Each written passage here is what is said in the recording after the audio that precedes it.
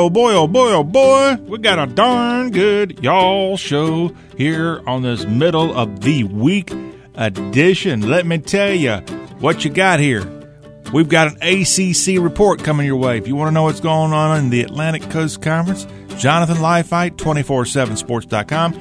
He is in the corridor and waiting to come out, and he'll have his report later this hour. We also have other sports news that we'll tell you about, including a big kind of shocker there at the buzzer in the NBA on Tuesday. We'll let you know about all of that fun stuff. Plus, we have news headlines that we'll be getting to this hour, as it looks like the Republicans have somewhat of a little bit of a backbone in Washington, D.C.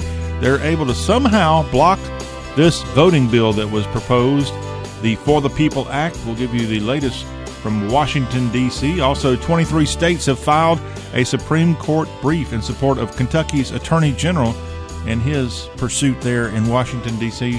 I'll let you know more about that. In Jackson, Mississippi, atheists suing to remove the words "In God We Trust" from Mississippi's license plates, and that actually just got stuck on Mississippi's rather ugly state flag that was passed and put into effect here in 2021. We'll find out what's going on with that case out of North Carolina, out of Mississippi. In North Carolina, a bill raising the minimum age to marry is still not quite official. The minimum age in North Carolina proposal is for you to be 16 years old. So I guess right now you could be 15 years old.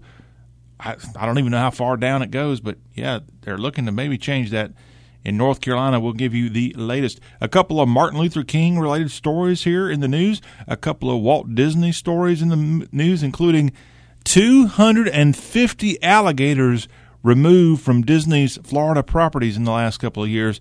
I'll tell you why and the number and more. It'll likely make you think twice about going to see the mouse. Also, big news out of Austin, Texas. The state legislature gets together in Austin every other year, and they have taken the time this year to pass something extremely important in the Lone Star State. Texas, congratulations. Your legislature has just designated your official Texas state mushroom. I'll tell you what it is in our headlines today. Plus, Bruce Willis is filming a movie in the heart of Dixie. I'll let you know about all that in our headlines across the Southeast today. And you know what? A lot of that right there is coming in hour number 1 of today's Y'all Show. When we get to hour 2, oh, by the way, my name's John Rawl, and I am your friend, your host, your narrator, your guide here on this 3-hour journey of all things Southern. Our website is y'all.com, YALL.com. Did you know that y'all.com is the South's homepage, and we are putting up story after story, and we're just happy to be doing that. Check it out, y'all, y'all.com. We're also y'all.com on Facebook. Please go there and kind of subscribe or follow our page on Facebook so you'll be up to date on all of our interviews right there on Facebook. It's y'all.com. And don't forget, you can email us. It is mail, M-A-I-L, mail at y'all.com. And our number, if you want to text or call, we are available for your feedback at 803-816-1170, 803-816-1170. Hour 2 today, we will continue on with a look of headlines across the Southeast. We have a Southern business report, and we're gonna tell you here today about Bruce Willis being in Alabama. Did you realize more and more of Hollywood is finding itself in the South? And we've got news out of a rather large production going on in Clearwater and St. Petersburg, Florida. I'll share that as part of our Southern Business Report of hour number 2. And then we're going to go to a comedian, a singer, a songwriter in hour number 2. Kelly Lang will be dropping by. She's got a new project called Old Soul, and we're going to hear about that. We're going to hear some songs like Drive and I'm Not Going Anywhere. This is a lady who's been around country music a long time, but she's kind of branched out into songwriting. And as I said, she is a comedian. We'll get a little taste of what she's doing on that front. And she's just a darn good Southerner, a Hall of Famer, born in Oklahoma, raised in Hendersonville, Tennessee, married to a guy named T.G. Shepard. Kelly Lang will be on with us in hour number 2. And we also have a quick look at Amazon's bestsellers in terms of books. We'll be getting to hour number 2. And that's just 2 of the 3 hours that we'll be sitting here and enjoying conversation about Dixie here on this Wednesday. Hour number 3 today, we've got more sports news we'll be sharing with you. And we have, courtesy of WFLA.com, the most and least in Florida. I'm sorry, you might be on the bad end of this deal.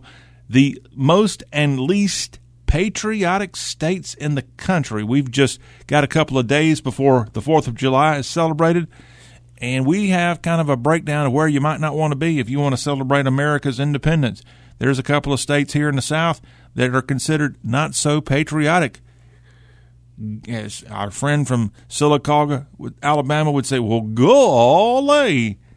And I want to know what state is the dead last most patriotic state. I'll tell you, hour 3, all that right here on Talk with a very, very important Southern accent. Back to our headlines of what's going on today. Senate Republicans have now blocked debate of a big-time planned overhaul of how elections are run in the country. The bill was pushed by congressional Democrats who argued it was needed to counter all of the new Republican laws that are going on within state legislatures around the country, specifically in several southern states. And Republicans able to block this For the People Act. Republicans have long opposed Democratic efforts to overhaul elections in the country and say the reforms being proposed are more about ensuring Democratic victories than fairness in voting.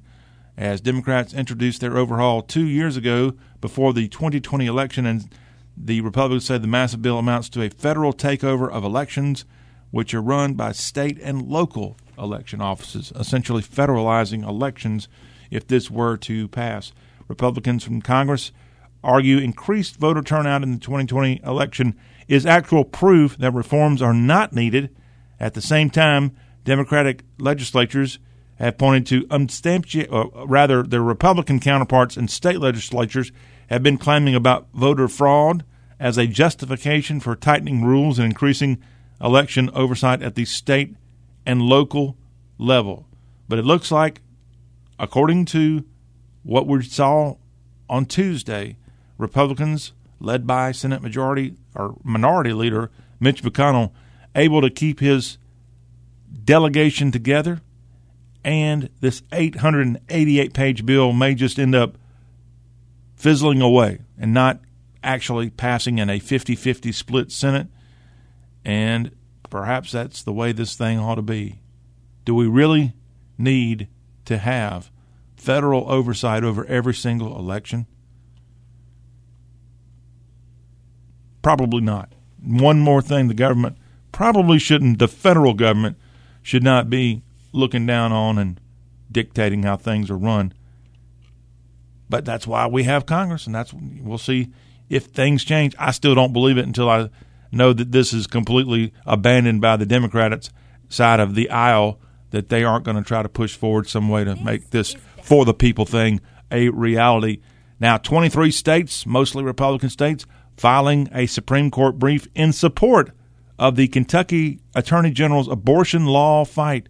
And the U.S. Supreme Court has now agreed to hear the case brought forward by Kentucky AG Daniel Cameron, as he's seeking to defend a 2018 law that limited a procedure known as dilation and evacuation and was struck down by the Supreme Court in 2019. And now 23 states, nearly half the country, filing an amicus brief to the Supreme Court in support of the Kentucky Republican Attorney General's effort to defend an anti-abortion law.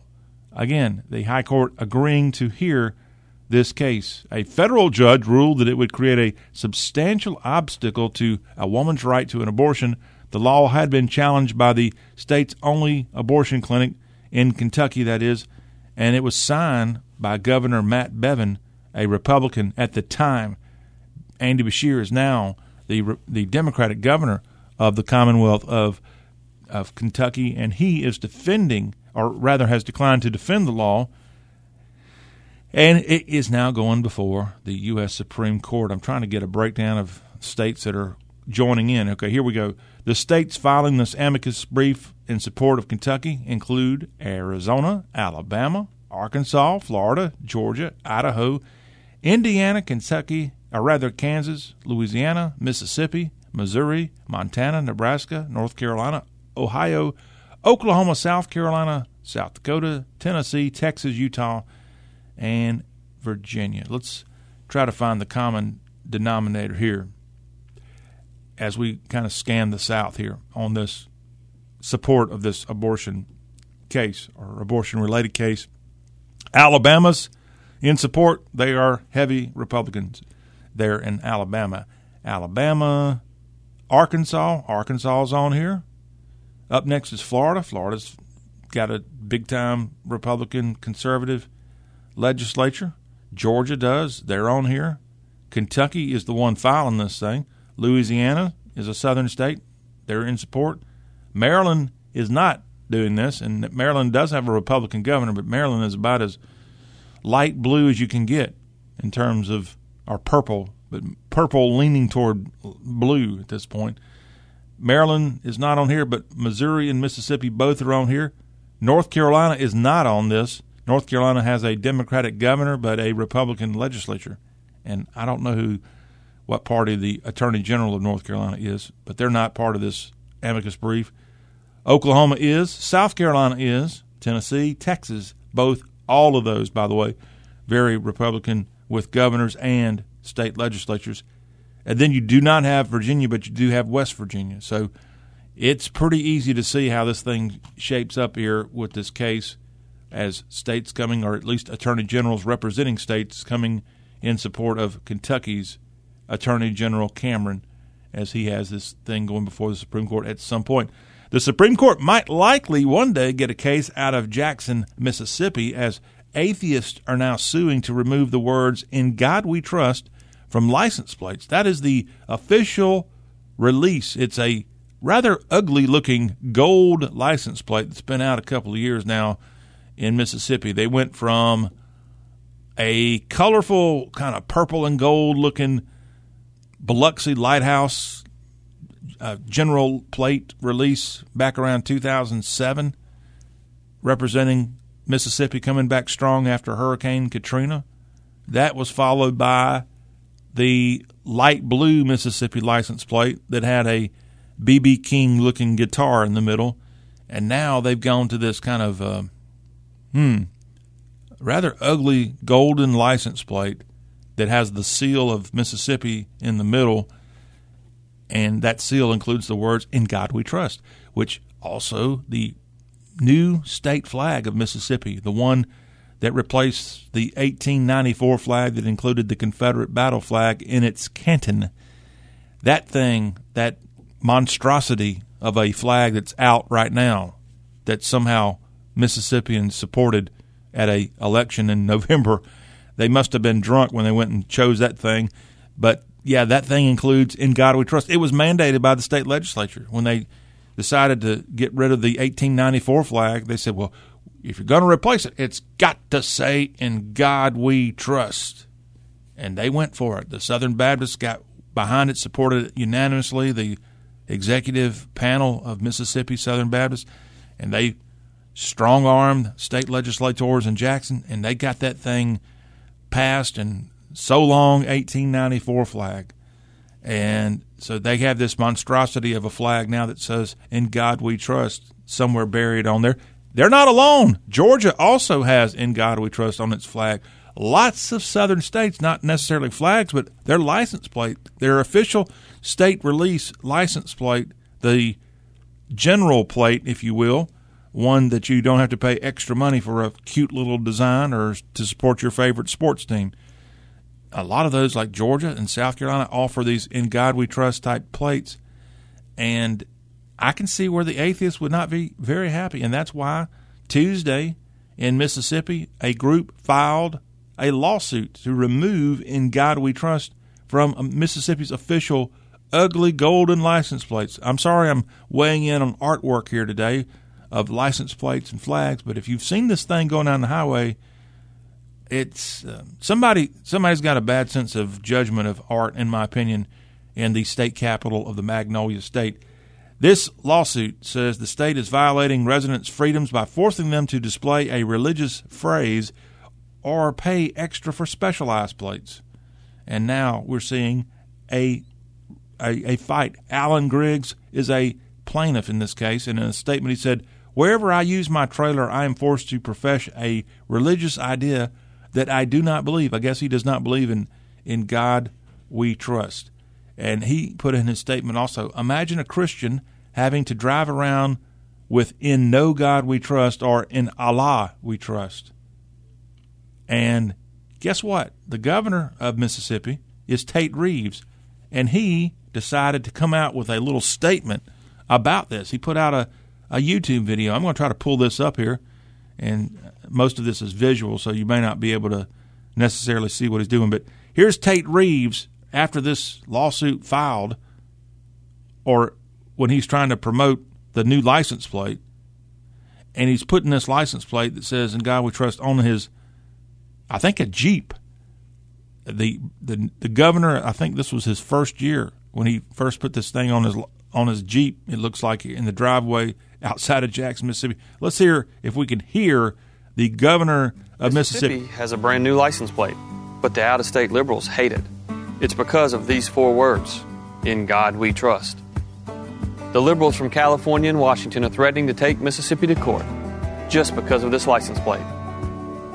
I'm Tate Reeves. I know Mississippi's values are Mississippi's strength. Our next governor must defend our values every single day.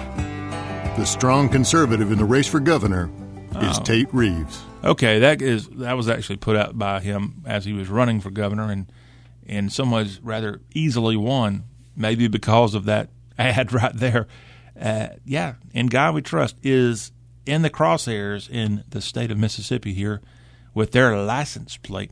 Florida is going to require schools to teach civics and the evils of communism. Something tells me a lawsuit is coming to Ron DeSantis soon as a result of this, as the governor will require high school students to learn about the evils of communism. Does he not know how many people in education in Florida and likely around the country aren't exactly against communism?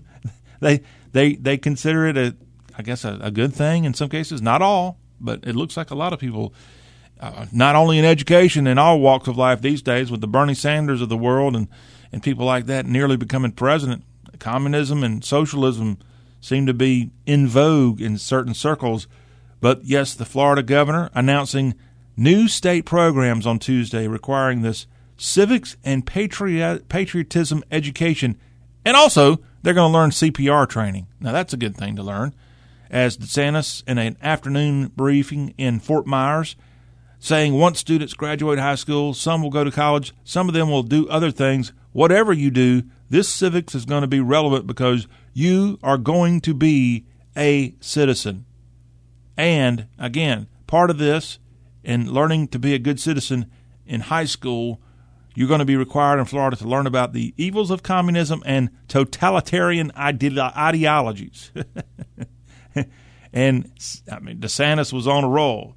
He continued at Fort Myers on Tuesday. "We have a number of people in Florida, particularly southern Florida, who've escaped totalitarian regimes, who've escaped communist dictatorships to be able to come to America. We want all students to understand, why would somebody flee across shark-infested waters to come to southern Florida? Why would someone leave a place like Vietnam? Why would people leave these countries to risk their lives to be able to come here?"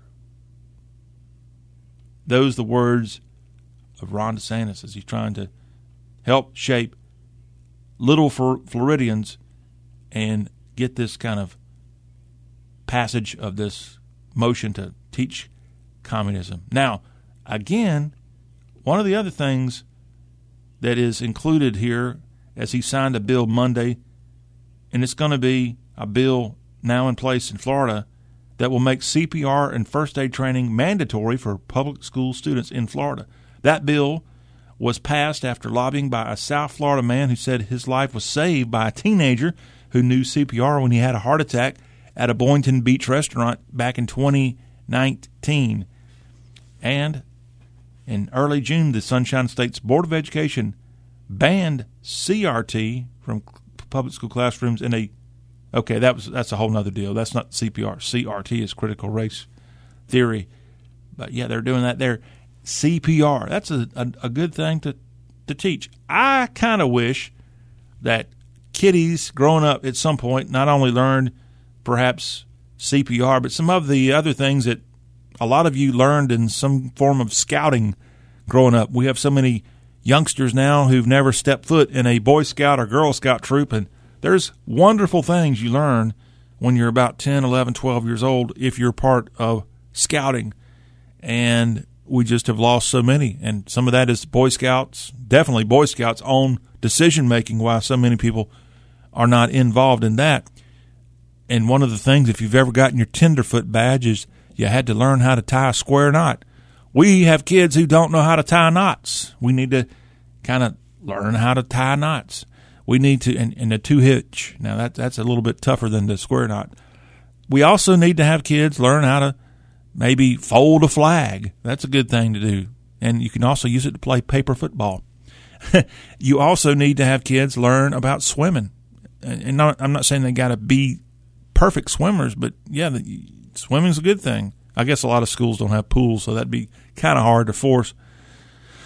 But one other thing I think would be very noble of kids to learn at some point in their education is to learn sign language and some of the basics of sign language so that when they run across someone who's hearing impaired, they can communicate. Those are good things to know in Johnny's opinion, and I think maybe one day that might be coming to Florida, thanks to Ron DeSantis, or some other state that might be a little bit more proactive in trying to make a difference in the community. Now, more state government news. A bill raising North Carolina's marriage age to 16 is advancing on. We may have a change in the way North Carolinians get married. And, again, legislation that would raise the minimum age to get married currently at 14. You can now get married in North Carolina at age 14, and they're looking to maybe push it up, not to 15, but you got to be 16 to tie the knot. Not the ones that Boy Scouts learn to tie, but the one that you know what I'm talking about. This measure was approved unanimously by the North Carolina Senate back in May, and it would also, this new law, if it were to go and be signed by Governor Cooper, would prevent the young person's spouse from being no more than 4 years older than they are. 16 and 17-year-olds would need either written parental consent or a judge's order to be able to get married. But did you realize in North Carolina, if you're 14 years old, you could be married right now, at least the way the law is on the book. And not to say that you can't be in love and things work out at age 14. Y'all know the story of the coal miner's daughter. She got married around age 13 or 14 or somewhere around there. And she got married and had a bunch of kids and had a long marriage. But she was from Kentucky. But North Carolina looking to maybe change that. And just to give you an idea, an estimated 8,800 minors listed on North Carolina's marriage license applications from 2000 to 2015. So I guess that's 8,800 people got married under the age of 16. They were either 14 or 15 in North Carolina here in the last several years. That one, I'm sure, will be passed and signed by the governor of the old North State. We're going to take a break, come back. We've got some sports news across the Southeast that we will share. Before the hour is up, Jonathan Leifheit is with 24/7 Sports and the CBS Sports Digital Network. He's going to be dropping by to talk about the ACC and the College World Series. Whew, that Wolfpack's doing good. Virginia losing a tough one on Tuesday night to Mississippi State. We'll get his thoughts on college baseball and college football. Jonathan Leifheit, he's coming up a little bit later, but again, we've got a Southern Sports Blast up next, and we'll update you on the NBA Conference Finals. All that is up next.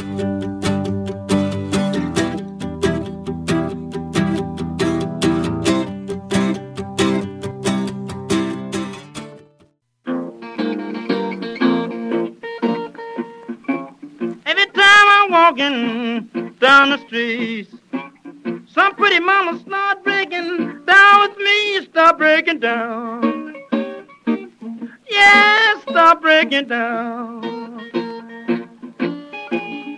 The stuff I gotta bust your brains out, baby. Ooh, it'll make you lose your mind.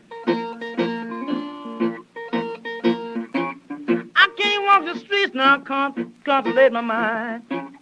Some no good woman, she starts breaking down, stop breaking down.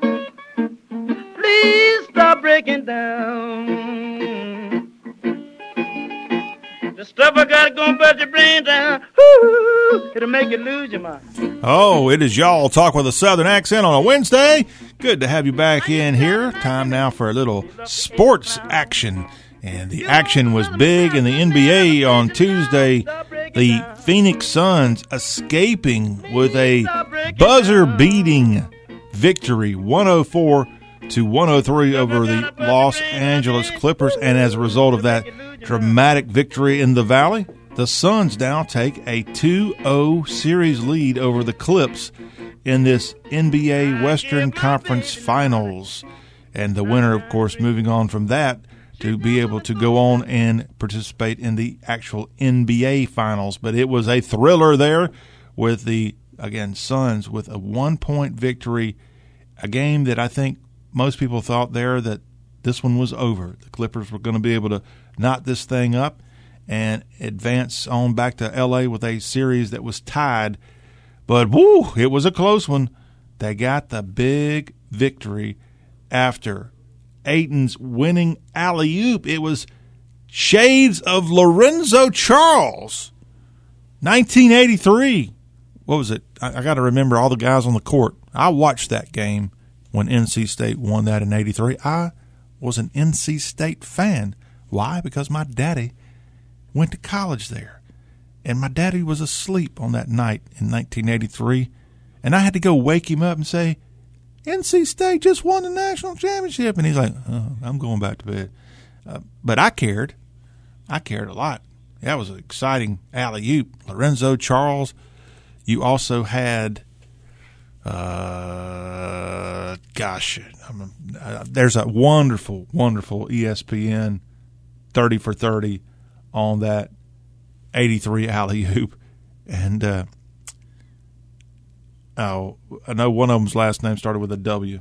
It'll come to me. But enough about 83 in college basketball, the victory over Phi Slamma Jamma in Houston there in Albuquerque. Not all that far from Albuquerque is Phoenix.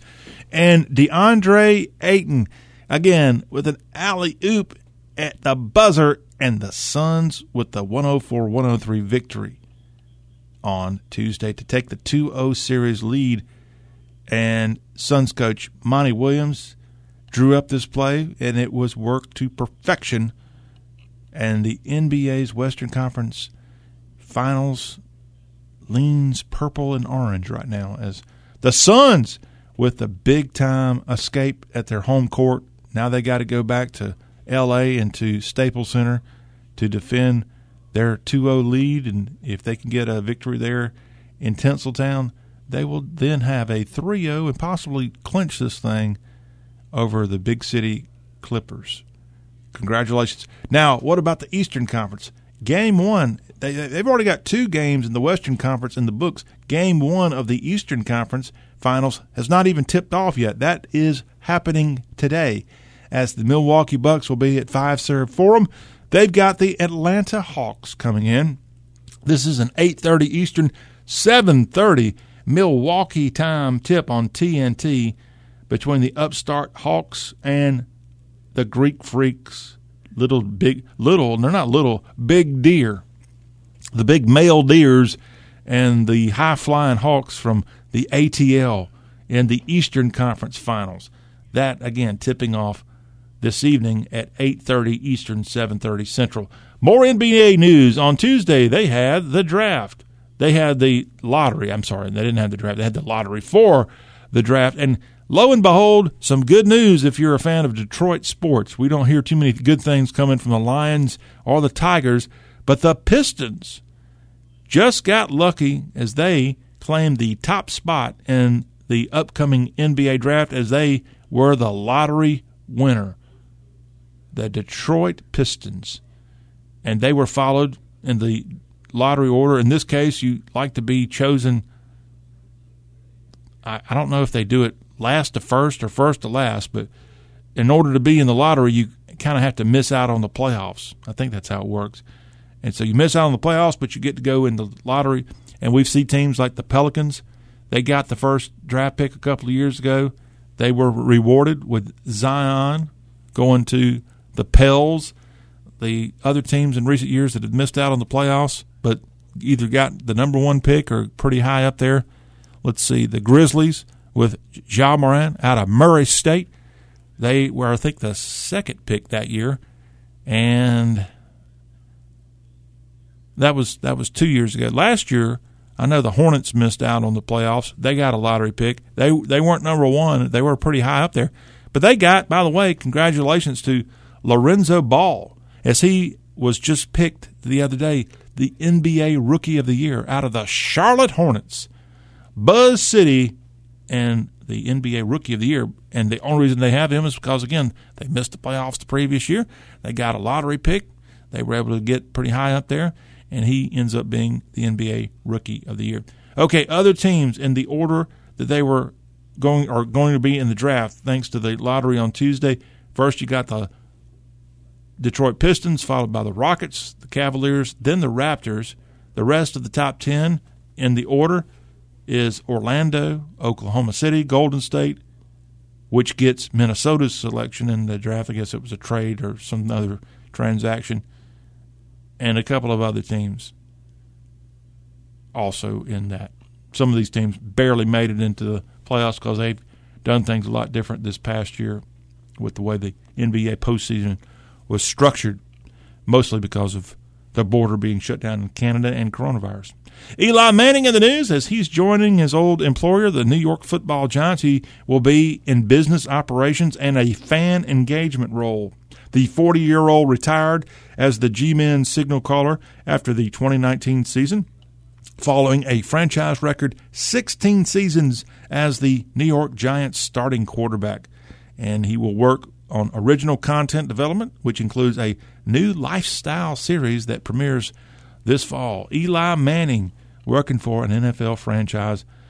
I have to wonder, is he going to be living and working in New York City the rest of his career? Is he abandoning Lafayette County and going to be a big city kind of guy the rest of his adult career? Because Eli Manning is a guy that generally runs from the spotlight. He doesn't necessarily have to be in front of a camera like his older brother or his two older brothers. Did you see where Cooper Manning and Peyton are going to be doing some kind of collegiate game show? I don't think Eli's a part of that. But, yeah, he's now going to be in a position with the New York Giants. Remember, Eli Manning just about a year ago created a Twitter account. Prior to last year or the year before that, he never even had a Twitter account. And it was a big deal when he finally got on Twitter. And he kind of put out a tweet saying, hey, is this how this thing works? Pretty funny. A guy that's not normally all that hilarious is Eli Manning. But working for the G-Men in a business operations and fan engagement role, we wish him well. One other story out of college football. Former Texas A&M Aggies head football coach R.C. Slocum has been diagnosed with Hodgkin lymphoma. And the coach, who is 76 years old, coached the Aggies from 1989 to 2002, so a good 13-year run there at Kyle Field. At Kyle Field and coaching the Aggies back when they were part of the Big 12. He was 100 and Southwest Conference before that, as he started in 89. The 76-year-old coaching legend, 123 wins, 47 losses, and 2 ties, and is serving as a member of the College Football Playoff Selection right now and is a member of the College Football Hall of Fame. Wishing him well. He had a 865% winning percentage when he was a coach in the Southwest Conference, which was the best in Southwest Conference history. That was the conference before the teams, most of them formed what we know as the Big 12. Coach Slocum is undergoing chemotherapy in College Station, where he still lives, so we wish him all the best. R.C. Slocum, head coach of A&M back in the 90s and undergoing right now a battle with Hodgkin lymphoma. We wish him all the best. That's a quick look at various sports news here on this Wednesday. We're not done talking sports. Stay tuned. Jonathan Leifheit, he is the ACC insider for 24/7 Sports. He is standing by. He's going to talk about that very good NC State Wolfpack baseball team. And Virginia nearly advanced on to the winner's bracket after a heartbreaking loss on Tuesday to Mississippi State. We'll get Jonathan's take on the Hoos, plus some football news. All that is coming up here on Talk with a Southern Accent. All that is coming up with our friend Jonathan Leifheit. So hang on. ACC discussion big time is up next.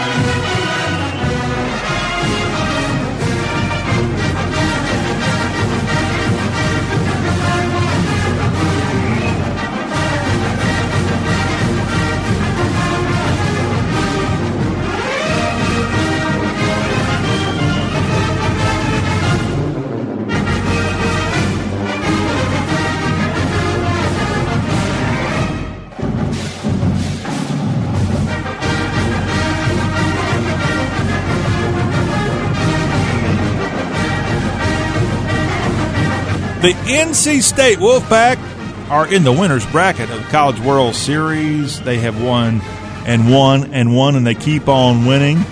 We're here to talk about the Pack and the Virginia Cavaliers in the College World Series and other happenings around the Atlantic Coast Conference. I'm John Rawl. Welcome back into Y'all Talk with a Southern Accent. We are joined now by 24/7 Sports and CBS Sports Digital ACC analyst Jonathan Leifheit to discuss the Pack and the Hoos and all that's going on in ACC sports right now. And Jonathan, Elliott Avents, Wolfpack, I don't know why we're talking about them. I mean, they don't even have to play a baseball game now until Friday. So they've got it easy there in Omaha.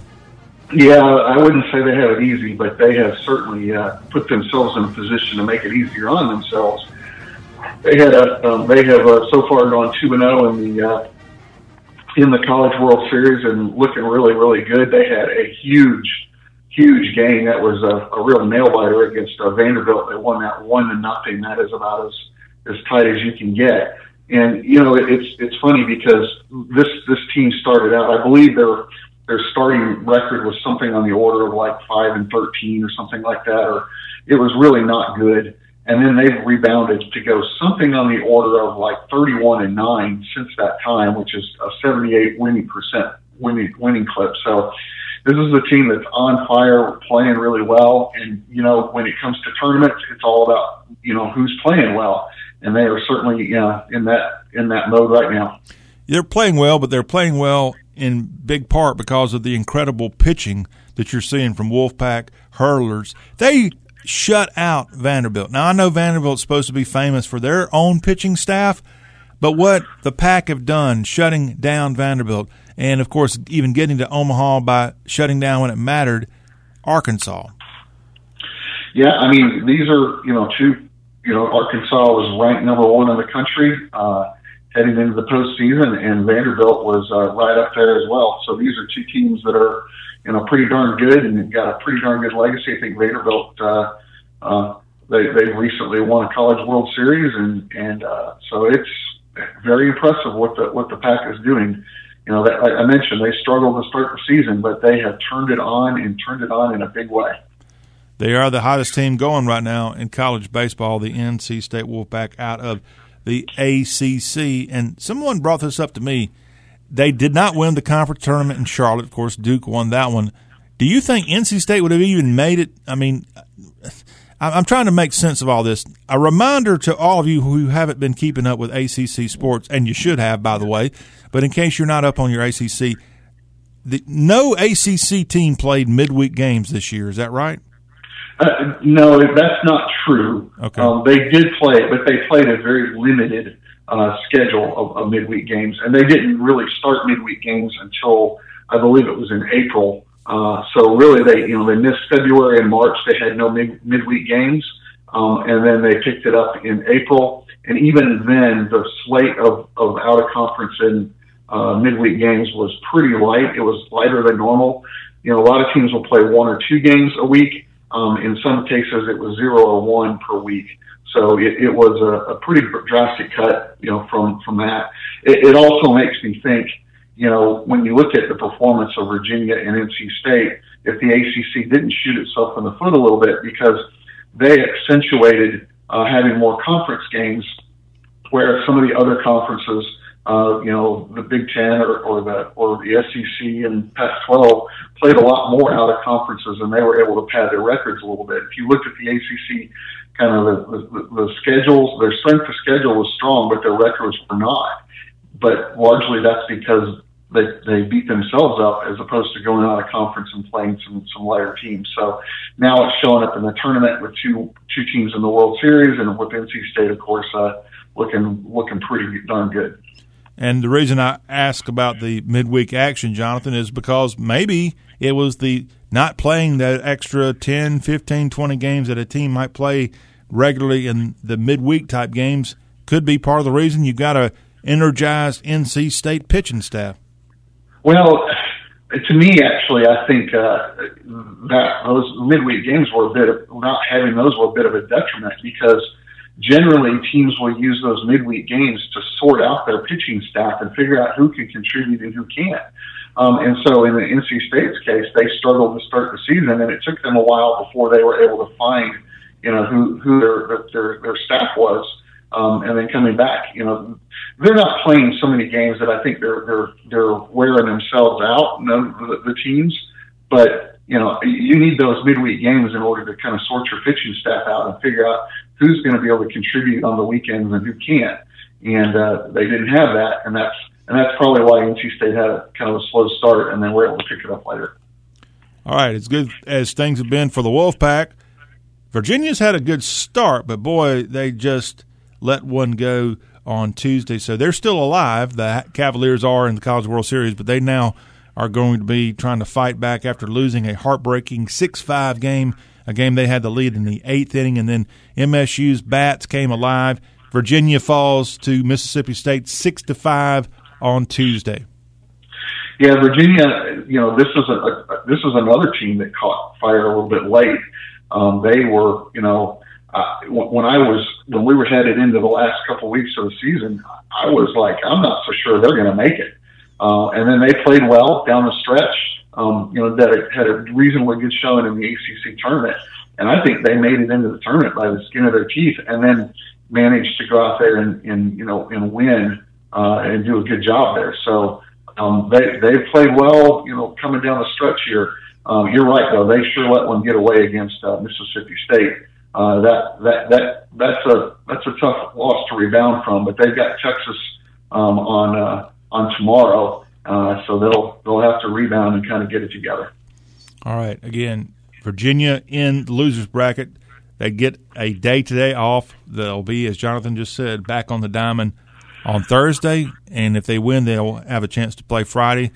And if they keep winning, they'll find themselves ultimately in the college baseball national championship finals.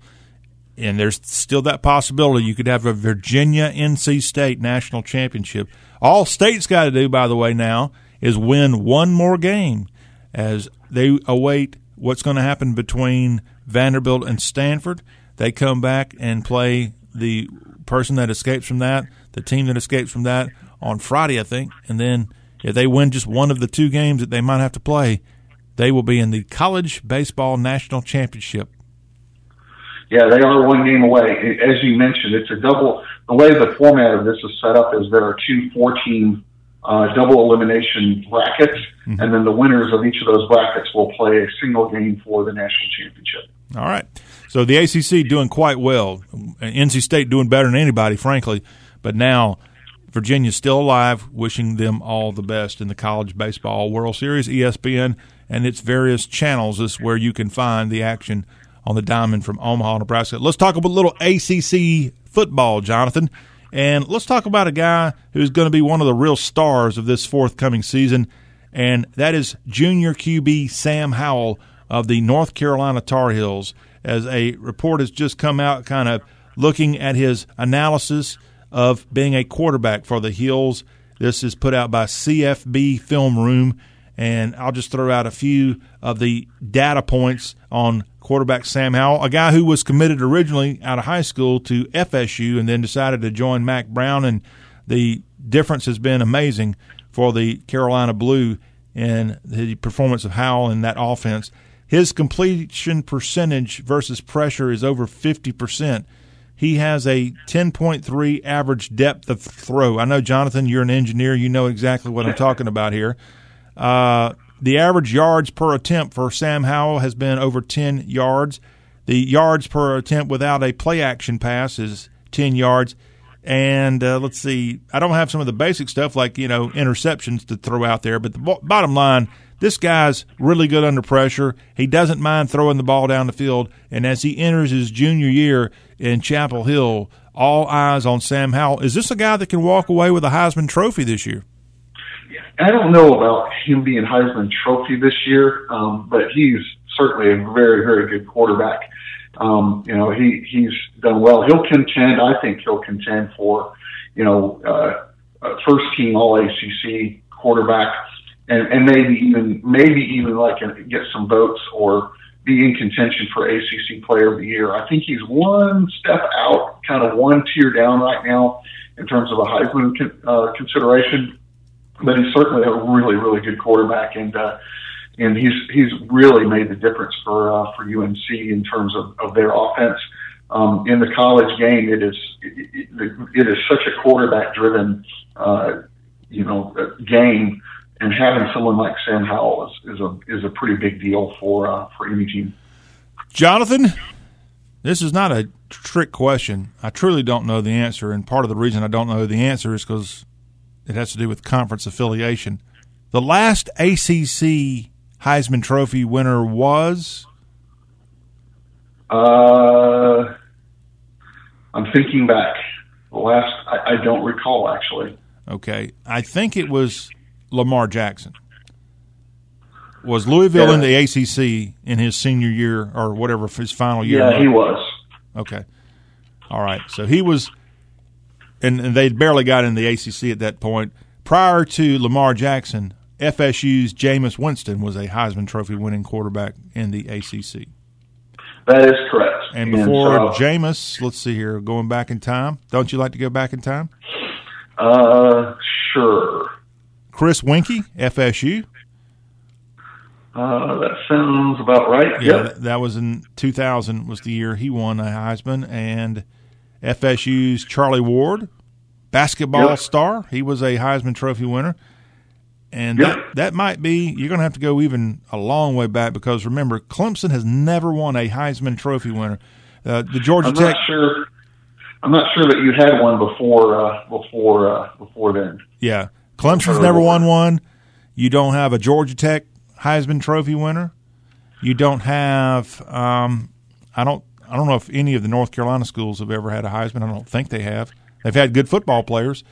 Yeah. Now, there's been some other ones that have been from ACC schools, but they were not in the ACC at the time. True. For example, Tony Dorsett at Pittsburgh, or Ernie Davis from Syracuse would be examples of that as well. You are correct. Need to work on that, Jonathan. Try to get some more Heismans coming to the conference. You mind working on that? I'll put a committee on that immediately. Jonathan, we're just a couple of months away from the start of ACC football. We can't wait. Jonathan, thank you so much for dropping by the Y'all Show for your great report. And again, best of luck to Virginia and NC State in the College Baseball World Series. All right, thanks a lot. You guys have a great week. All right. Jonathan Leifheit, 247sports.com is the website. We'll come back and wrap this hour up.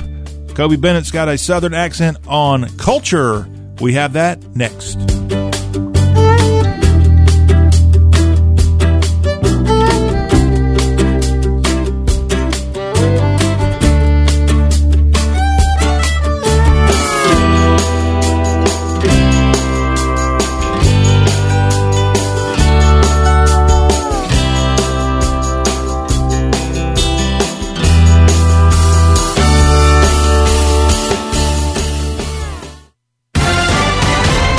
Southern Accent. Here's an accent on the South from y'all.com. I'm Kobe Bennett.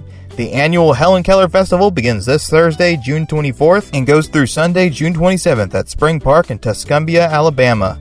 Celebrating the inspirational Helen Keller, the festival will feature musical acts such as the Starliners, Cadence Baker, Tasha Hill, CC Jaggs, Moontree, the Carrie Gilbert Band, Drive, Lindsay L., and Mac Powell of Third Day. Other events include a parade kickoff, the annual Helen Keller Library book sale, a car and truck show, a golf tournament, and a production of The Miracle Worker. Visitors to the festival should bring a lawn chair to most of the events, and coolers and alcohol are not permitted at Spring Park. Thursday and Sunday will offer free admission, and $5 tickets will be offered on Friday and Saturday. Children ages 10 and under will get in free. Southern Fun and more at y'all.com. And thank you, Kobe Bennett, with our Southern accent on Southern culture. And don't forget, they're in North Alabama. Tuscumbia is her hometown. Helen Keller, who was born in 1880, died in 1968. I had no idea she lived all the way to 1968. Of course, Helen Keller, an author, a disability rights advocate, political activist, lecturer, and an Alabamian. I think she even has one of the statues in Statuary Hall in Washington, D.C. One of the two for the Heart of Dixie is for Helen Keller. I think I should know that. Y'all think I would know everything about the South, but, you know, I didn't even know that she was born not in Tuscumbia. Helen Keller was born in West Tuscumbia, Alabama, and she lost her sight and hearing after a bout of illness at the age of 19 months. I wonder if she had any recollection of vision and hearing prior to that episode when she was just 19 months old. That would have been around 1881, just after the Civil War happened, and she grew up in Alabama. She died at age 87 in Easton, Connecticut. Helen Keller, and again, they're getting together in her home area of Colbert County, Alabama, here for the Helen Keller Festival this weekend. Kobe, thank you for letting us know that. I appreciate that. That's hour number 1 in the books. We'll be right back here with a whole nother hour 2, and hour 3 is coming your way here today on the Y'all Show. We just cover it all, and we'll be right back to do it. I'm John Rawl. Thanks for listening.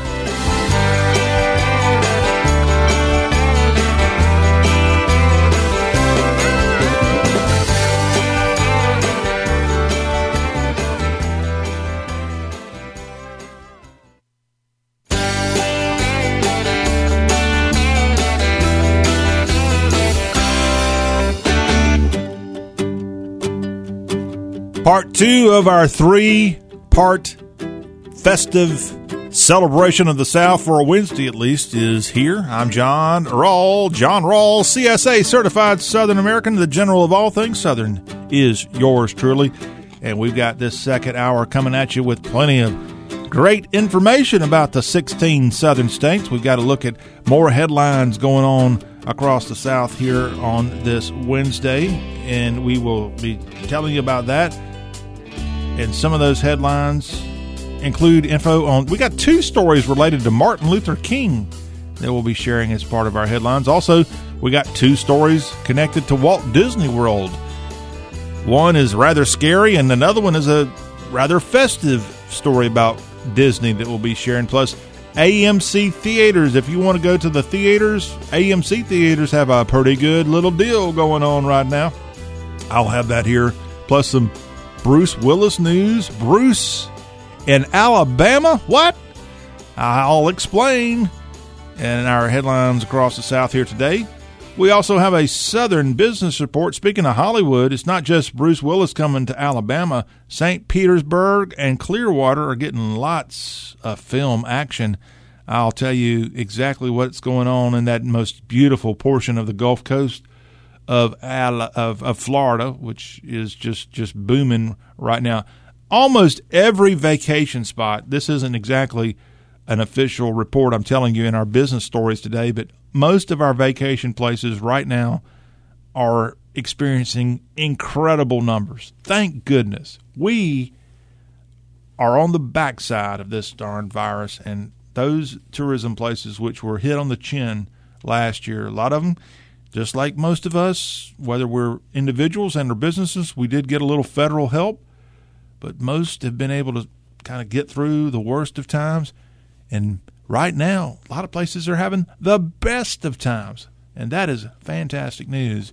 But at least in terms of films, some people are fed up with the Californias of the world, and they're making their way to states like Florida to do some production, and we'll tell you about that. Plus, Jerome is in the news. Jerome Powell. Do y'all know who Jerome Powell is? He is the Federal Reserve Chairman, and he's in the news because he says that inflation rates rose and the coronavirus still poses a risk to the economy, according to Jerome Powell. I'll have info on that here on our business report of the South. Also, background checks blocking a record high 300,000 gun sales. We'll explain in our business coverage of this second hour. We also have a very special interview coming up with Kelly Lang. She's a songwriter, she's a singer, and she's a funny lady. She really is. She is a comedian. And Kelly Lang is going to be on later this hour to talk about her latest music effort. It's called Old Soul. She's just a classy lady. She has overcome breast cancer, and we're going to talk about that, how she's married to a fellow from Humboldt, Tennessee named T.G. Shepherd, and she's got some, I think she's going to say some really good things about her hubby. All that's coming up here later this hour. Kelly Lang in a great interview that we'll have. And before the hour is up, we've got a Southern Book Report. We'll look at the bestsellers at Amazon.com and Book World, all that here hour two. If you want to get involved, 803-816-1170 is how you can get in touch with the Y'all Show. Back into our headlines of the day, what's going on across the Southeast on this, in most cases, absolutely stunning, beautiful, gorgeous, drop the favorite adjective out there that you've got about what's going on here today. It is just fantastic, and it is fantastic to be with y'all here on today's show. Back into the headlines and a kind of rehash of our stories, our headlines from hour one, the big story nationwide. It looks like Republicans have actually found a way to stop the Democratic effort to pass For the People. That would be federalizing elections around the country, and essentially with the filibuster, the Republicans are not going to allow this thing to get voted on, it appears. It's an 888-page bill that's been presented to the U.S. Senate, and Mitch McConnell, the minority leader in the U.S. Senate, he's kept his caucus together, and it appears that the For the People Act will not get a Senate passage, and it will crash and burn, and there will not be a federal kind of looking over elections. And that could be good news. It could be really, really good news. Now, if you're a fan of this, you're trying to push this thing because a lot of states, many, if not almost every southern state in recent months has been putting before their state legislatures measures in place to restrict how voting has happened. And mail-in ballots, a big kind of change in the recent year because of coronavirus, and that had a dramatic effect on the 2020 presidential election. Without mail-in ballots, I don't think you would have Joe Biden in office. That's just my opinion, but I think a lot of others feel that way. And it's not the old mail-in ballots. It's essentially a mail-in ballot done hastily the way they did it last year with coronavirus, and that differs from the old absentee ballot. Remember, Donald Trump actually voted absentee. So he says he is in favor of that, and he should be. That's how he voted. Of course, it's easy to vote absentee when you're the president in Washington, D.C., and your official residency is now in Florida. Not exactly the easiest thing to just head on down to the polling place when you're president. And he didn't need to burn all that jet fuel likely getting down to Florida, although a lot of his critics would say, well, he would burn jet fuel just to go play a couple of rounds of golf and then would be right back in the White House. I don't know about all that. Maybe he was donating the money to go play golf. I doubt it, but it could be. But, yes, it looks like this measure to federalize elections, at least for now, has been blocked by Republicans in the United States Senate.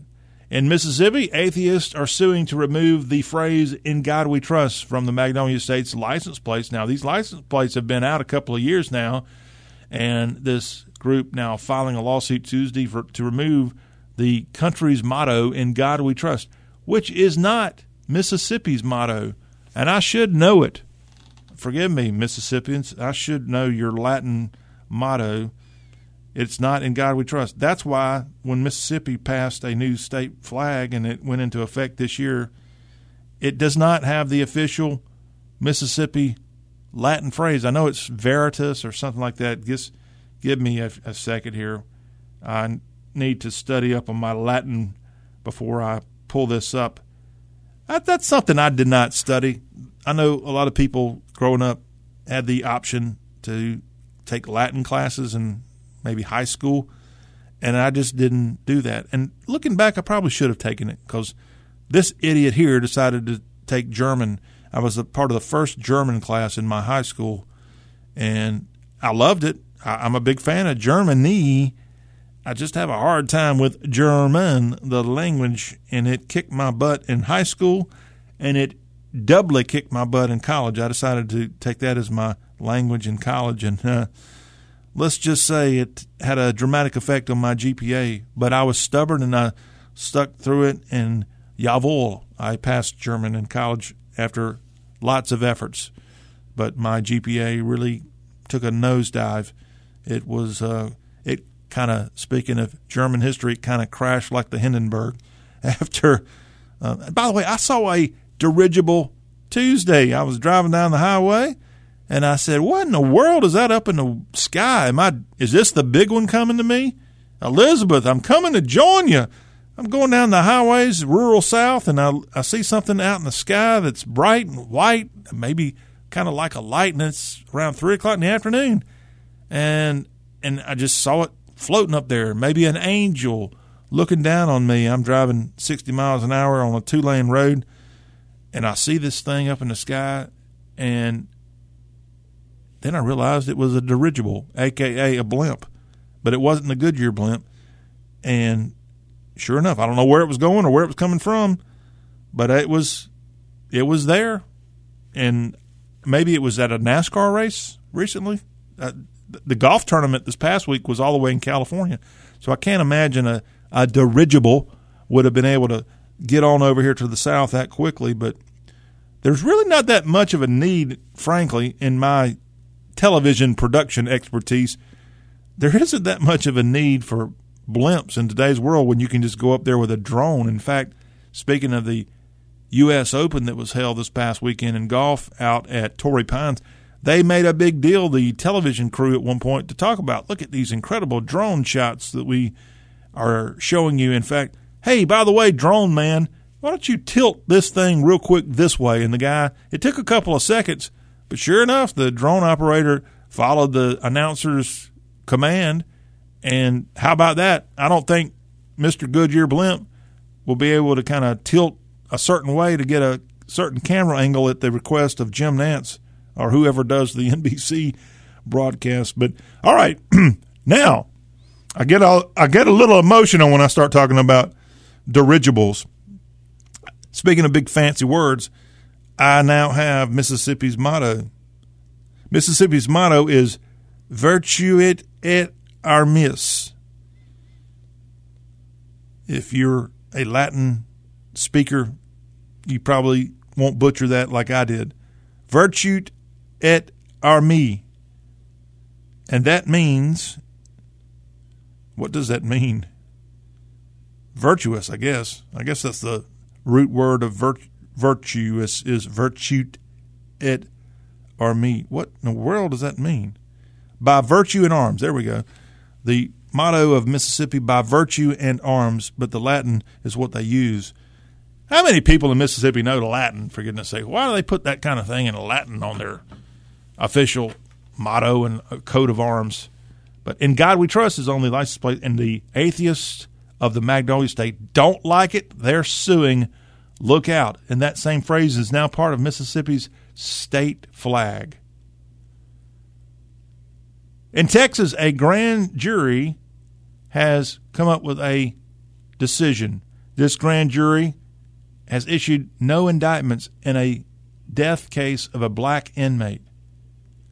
In Collin County, Texas, this is McKinney, Texas, the jury declining to indict 8 jailers over the in-custody death of this black man who died after struggling with detention officers.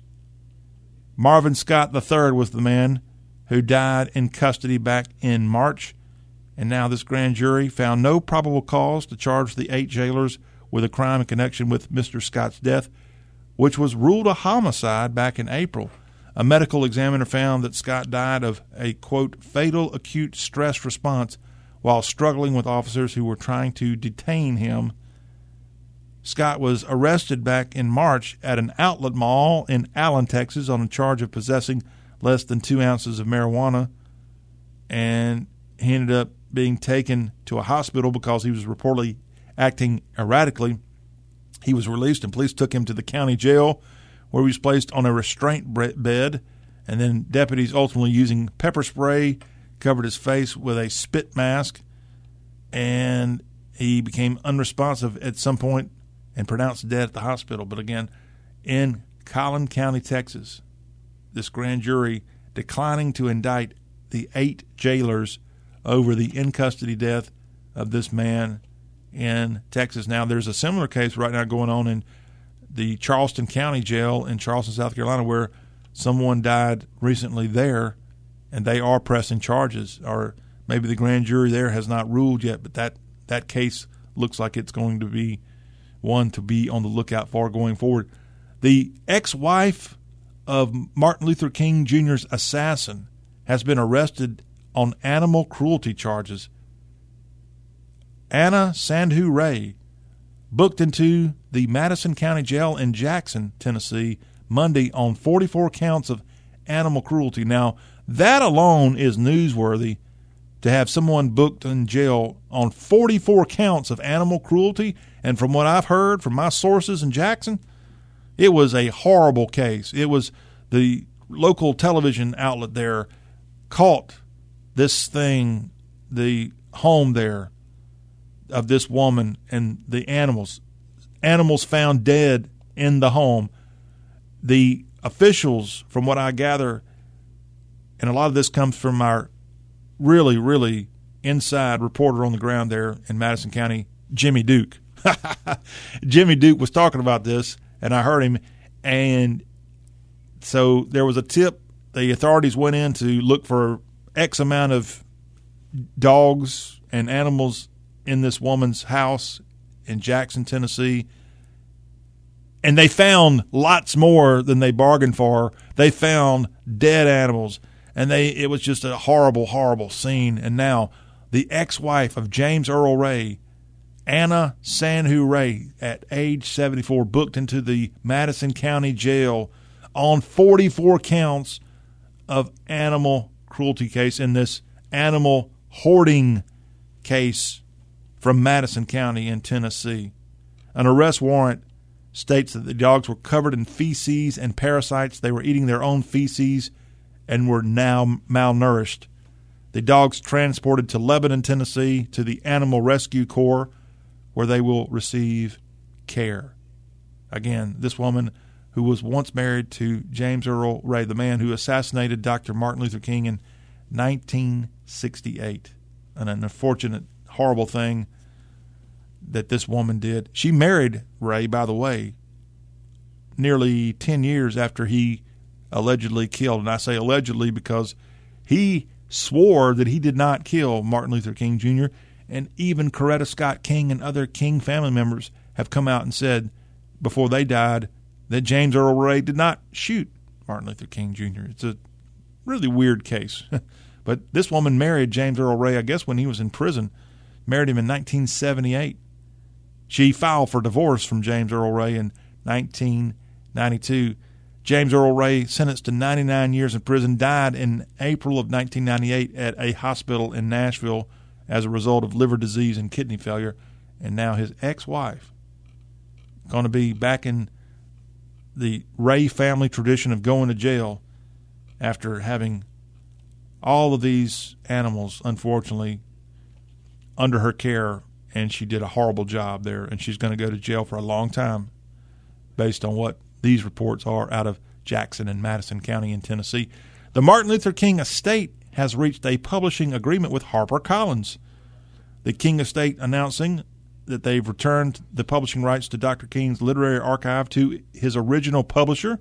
That was released by Eric Tidwell on Tuesday. He's the manager of Martin Luther King Jr.'s estate. As Tidwell added, Dr. King's prophetic message of peace, hope, love, and equality continue to impact the world today. The message is needed now more than ever. We look forward to utilizing HarperCollins' global footprint to continue the perpetuation of Dr. King's wonderful legacy through new creative literary projects. The King estate actually themselves have been publishing since 2009 with Beacon Press, and that included King's very first work, Stride Toward Freedom, the account of the 55-56 Montgomery bus boycott.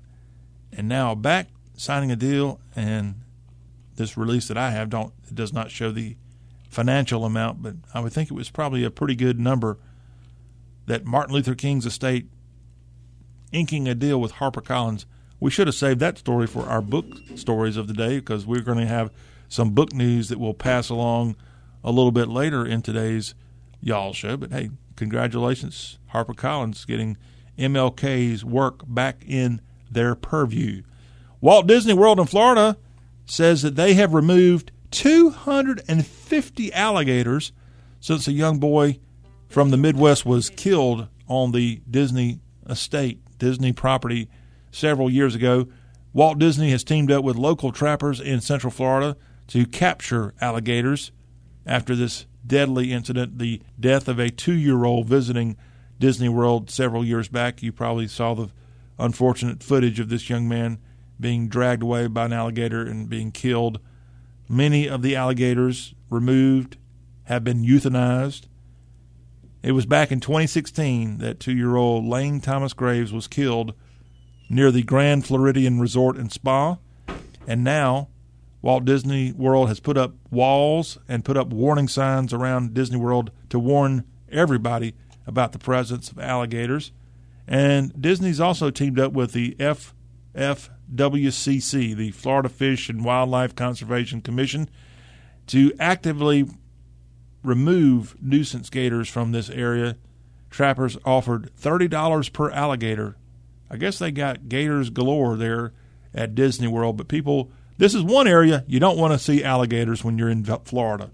If you want to see a gator, go to the swamp in Gainesville, there at Florida Field, but not here in Orlando. You're going there for a great time and not to see another incident of this 2016 killing of this 2-year-old boy while visiting Disney. More Disney news. Did you realize that Disney World is getting ready to celebrate its 50th birthday? And I would sing happy birthday, but I don't want to pay the royalties.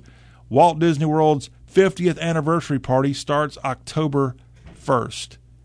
October 1st, 1971, Walt Disney World in Orlando opened to guests.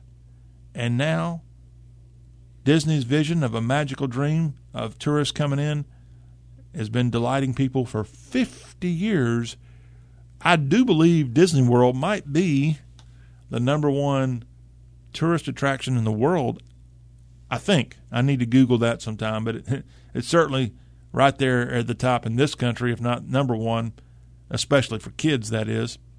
But 50 years old, there's going to be a Disney Fab 50 that's going to be a way for guests to interact when they get to Disney World throughout this first year.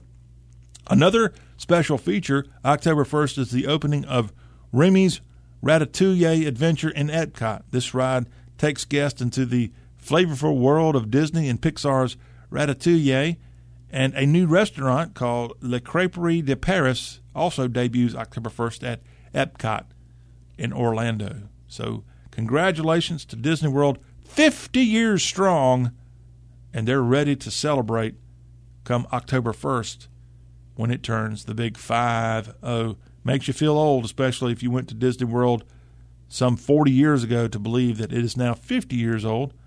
And, of course, Disneyland in California is a little bit older than Disney World, but a huge tourism draw for the South. People come from all over, and places a long way from Orlando, Florida, benefit from vacationers heading to the Mouse. AMC Theaters offering all-you-can-eat popcorn for moviegoers during Cinema Week. If you live near an AMC theater, you have a chance to get free popcorn. The promotion started on Tuesday. It lasts through next Wednesday, June 30th. It's part of Cinema Week, an initiative launched to lure moviegoers back to theaters. And, again, all-you-can-eat popcorn at AMC Theaters. Don't go to a competitor and say, hey, I heard this guy John talking about I could get free popcorn. Hey, pony up, y'all. Let me get that with a lot of butter. No, it's got to be an AMC theater. AMC saying guests who buy any size popcorn can enjoy free refills while they're at the theater. The deal is available to all customers at AMC locations nationwide. So you got to buy any size popcorn. Isn't that the deal they have anyway? Before pandemic, you have to pay like $30 for a drink and popcorn, but you could get refills. I'm not sure if this is a good deal or not, y'all. At least it's not anything extraordinary based on the headline. You might want to look into it. Don't be surprised if they try to trick you, maybe, at the AMC theaters, and you might get a little bit of a deal, and that's good enough. Look, anytime you can get a deal at a movie theater, you better take it. That's why those of us who are a little bit careful with our budgets are more likely to show up at the matinees instead of that prime time viewing and spend $100 per ticket. And I'm not being truthful there. It's not quite $100. But it sure seems like it's about $100 when you go in there, especially if you got a date or a kid or somebody else going back to the theaters. And that is a wonderful thing that theaters are opening up. When we come back on the Y'all Show, we're going to open up and tell you a little business news from across the Southland. We'll have that. Speaking of movies being made in Florida. I'll explain when the Y'all Show comes back.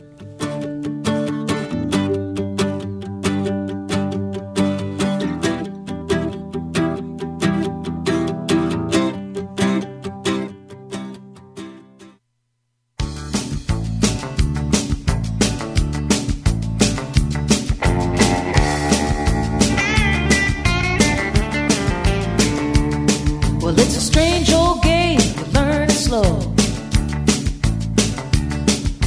One step forward and it's back to go. You're standing on the throttle, you're standing on the brake. In the groove till you make a mistake. Sometimes you're the windshield, sometimes you're the bug. Sometimes it all comes together, baby. Sometimes you're a fool in love. Sometimes you're the Louisville Slugger, baby. Sometimes you're the ball. But sometimes it all comes together, baby. Sometimes you're gonna lose it all. All right, back into y'all. A quick look at some Southern business news here on the show All About the South. And for a long time, Hollywood's filmmakers have come to the South, to places like Wilmington, North Carolina, or throughout the state of Georgia to do filming. Louisiana also has had lots of productions over the last 20 years.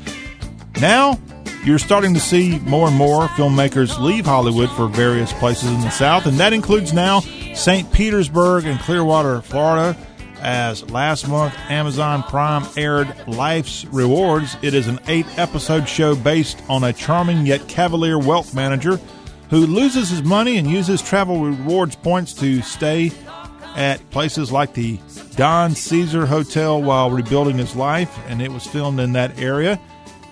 Now, the interesting thing about this series, again, that you can go check out on Amazon Prime, each episode is only 8 to 14 minutes long and was filmed using a local St. Pete area production company. Director and actors, the series cost roughly $1 million to create with contributions from the city and state's tourism arm. So, even better, Hollywood doesn't have to come to the South as much whenever you're able to do this kind of stuff on the ground, and you get help from the city and state tourism office to create your own little series here. Who doesn't have 8 to 14 minutes to watch an episode of Life's Rewards? Pretty neat stuff. And, yes, we're still seeing production in other states like Georgia, North Carolina, Louisiana, and more, Tennessee. Lots of stuff going on in the volunteer state. South Carolina's had a very, very big role with a lot of movies and TV shows and stuff. But, yes, that is a unique concept that is being produced all entirely on the local side. And it sounds like a pretty good little series, don't you think? Jerome Powell is the Federal Reserve Chairman, and he says the coronavirus still poses a risk to not your health, but also to the economy.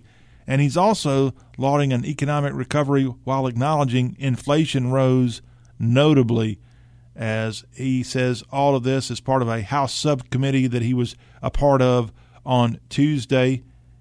Jerome Powell, again, of the Fed, saying that while the labor market is still much improved from the depths of the spring of 2020, it is not yet where it should be. So not the best of news coming from the Fed chairman, Jerome Powell, as he says inflation rose notably. Yeah, you think? Have you checked your 401ks and other stocks and things like that lately? Not the best of news there. And part of the reason things are not going good is we got a labor crisis. And a labor crisis is plaguing the restaurant industry big time.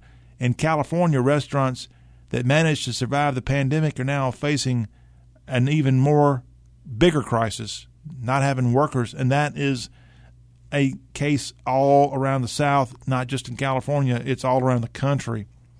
And people are not showing up to work. People are taking, in some cases, those unemployment checks over working. The National Restaurant Association has reported the eating and drinking industry shed $2.5 million jobs in 2020. Federal data shows nearly 1.4 million job openings in the restaurant and hotel sector just in April. So an extreme problem going on in the hotel restaurant arena, and it's in most industries, a shortage of help right now. Now, one other weird thing with the coronavirus is the automobile industry. And here's a story up by the Associated Press. Some used vehicles now cost more than the original sticker price, as high demand and low supply have driven up used vehicle prices so much that many are now selling, again, more than their original sticker price when they were actually new cars. Who in the world would have ever thought that? When it was new, for example, they're using an example of a 2019 Toyota Tacoma SR double cab pickup. When it was new, it was listed for just under $29,000. Now, 2 years later, this 2019 Toyota Tacoma SR double cab pickup, dealers are now paying almost $1,000 more than that to buy the same vehicle, even though it's a used truck. And then they're selling it to the customers, to the consumers of the world, for $33,000. You knew the dealership was going to make money on this thing, of course. Gosh, that is, has this ever happened that 2-year-old cars, and we're not talking about luxury cars here, or something that Elvis drove around in, they're selling for more. Also a story, background checks have blocked a record high 300,000 sales of guns. As records show, the number of people stopped buying guns through the U.S. background check system hit an all-time high, again, of more than 300,000 last year. And that was during this coronavirus-infused surge of people wanting to buy firearms around the country. And that, how about 300 people being denied a chance as background checks blocking that many people from getting a gun sale. The FBI shows a background check blocked nearly twice as many gun sales in 2020 as the year before, and about 42% of those denials were because the would-be buyers had felony convictions on their records. Hey, if you got a felon, you probably don't need to go try to buy a handgun or some other kind of gun. So that is fascinating information to share, that many gun sales denied because of background checks. At least it looks like the FBI's system seems to be working pretty well, but a lot of people in 2020 and even here this year want those guns. They want protection, and it is a scary world out there, and here the FBI denying a bunch of people their right to bear arms. When we come back, the Y'all Show is going to have a special guest, Kelly Lang. She's a singer, songwriter, and a comedian, and she's going to be on to talk about old soul. We're going to have a good conversation with Kelly. That's up next. You're going to enjoy here on Talk with a Southern Accent.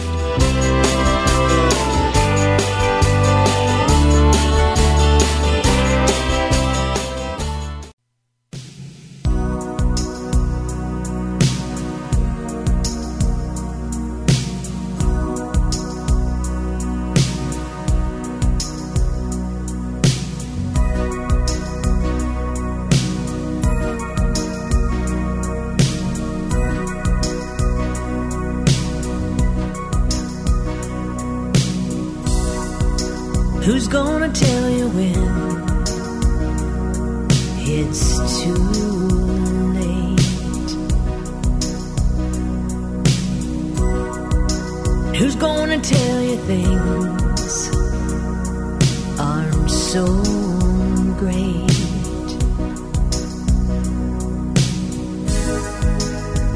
You can't go on thinking nothing's wrong. Who's gonna drive you home tonight?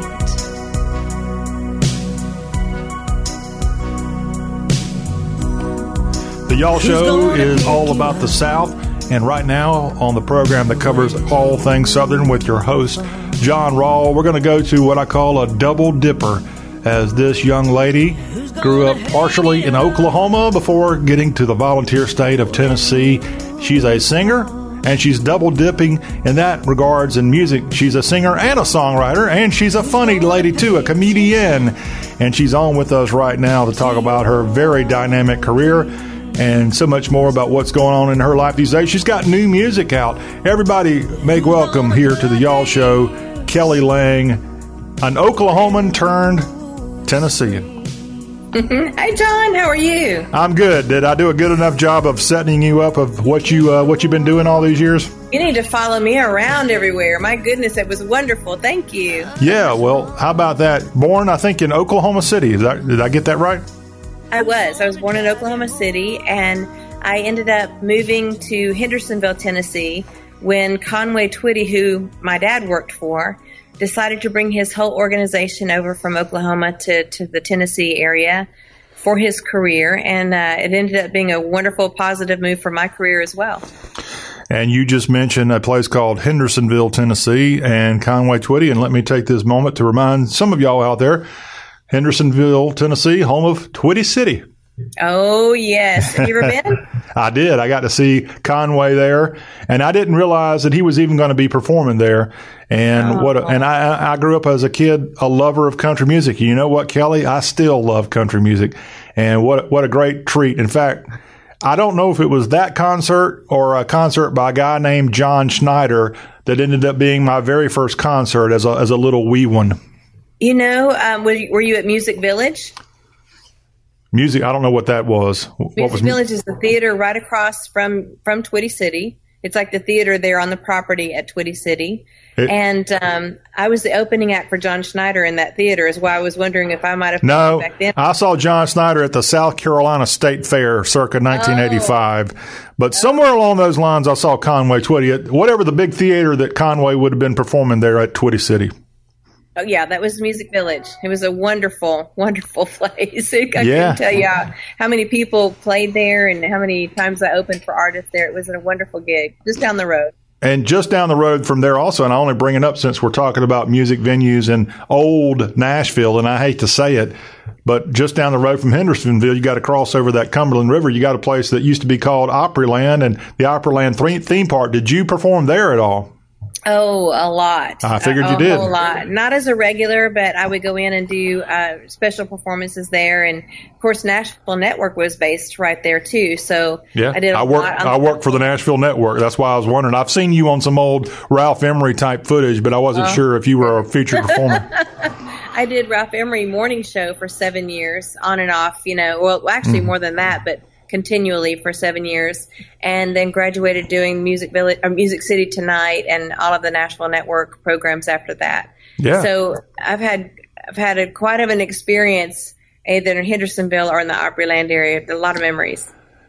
Now, also, because you said you moved into Hendersonville, what age were you when you moved there to that part of Sumner County? I had to have been probably 6 or 7 years old. I remember it was I think it was 76, I think, when we moved there. But most of all your education was there in Hendersonville. Oh, yes. All my education was here in Hendersonville. I graduated from Hendersonville High School. And Taylor Swift calls the same. I know, and that's why I wanted to ask you, because there were some other ladies around your same age, Dina Carter, Mila Mason, and I believe Matresa Berg also went there. Am I right on all that? Yeah, they were all a few years older than me. I think Dina had graduated from Goodlettsville, which is just down the road. Yeah. Sorry about that. Yeah, y'all probably fought over the same guys back then. No, like I said, she was a few years older than me, so I didn't know her until later on, after everybody had already graduated and got past their high school crushes. Everybody, we're talking here today with a Tennessee lady, and she's just got so much stuff going on. And don't think that you haven't seen the last of what Kelly Lane's got to offer, because you threw me a curveball. I knew about you being a singer and a songwriter, but there's this whole comedian thing. How in the world did that get started? And give me maybe a little preview of what you do there in your act. Well, years ago, Lori Morgan and I were writing her whole album called I Walk Alone. And we were talking about certain fans that were coming through during Fanfare that seemed to know her more than they did, and they never really did. They got her songs wrong or her name wrong, or but they're very adamant. And a lot of them are, singers that are aspiring singers too. And so we were kind of teasing about that. So I came to the next writing session dressed like a crazy stalker kind of person that would be a fan of hers. And we just kind of came up with some silly lines about who this character would be. And then I took it a whole nother step further and gave her a whole background storyline. And she ended up, I played Zanies in Nashville, and I did Governor Huckabee's show a couple of times as this character, and opened up Lori's show and T.G. Shepherd's show. And it's just been a fun thing for me. And I didn't intend for it to be anything but just a silly little thing. But we've got videos with this character on YouTube with like Ricky Skaggs and William Lee Golden and Scott Hamilton, and it's been taken up a notch, and it's taken on a life of its own. And I didn't even mean to do it, but in hindsight, it was at a time. XOXO is her name. You can go to xoxocountry.com and check her more out.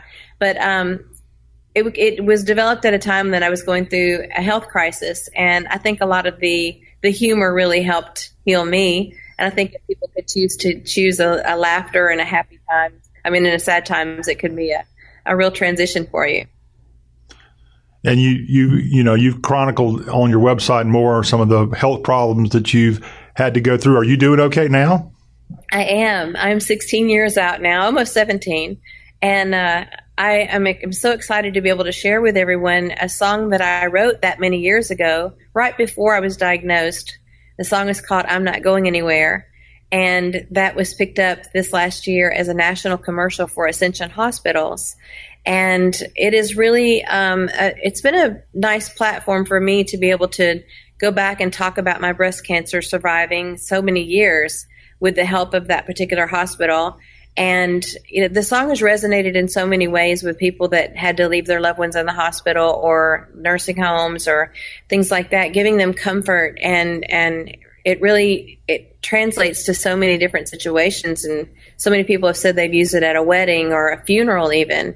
And it's kind of encompassed so many different situations. They're comparing it to Debbie Boone's You Light Up My Life. Which, how flattering for me, to hear that and have so many wonderful comments that people have written to me saying that my music has made a big difference in their lives. So having gone through breast cancer, it sounded like a horrible event at the time, which it was. I would never want to go back through it again. But I promised God that if he would allow me to get through that, I would try my hardest to use whatever opportunity I had to be kind of a ray of light for others going through that. And I'm trying to hold up to my end of the bargain and do the same for others, because I didn't have anyone to really communicate with. At 36, I didn't know anybody that was going through that. And, so it's been a pleasure for me to be able to use whatever talents that I have to make a difference in someone's life. Well, please don't take this the wrong way, because I don't want that fellow from Humboldt, Tennessee coming after me, but you look fantastic. Oh, thank you. You're so sweet. I've been in the pool today, so I'm just like, that might be the secret right there. But yes, you look fantastic. And now roughly 15, 16 years past that crisis in your life, and that's what we all hope for. Every time someone is diagnosed with breast cancer, that they get through it as easy as possible, and life goes on. And as your song said, it ain't over. So that's great. Ain't over. And, a slogan that I have accompanied or, taken into my own life is, some people look at a cancer diagnosis as a death sentence. And mine was pretty rough, I'm not going to lie. But I chose to change my way of thinking as not a death sentence, but it chose to be my life sentence.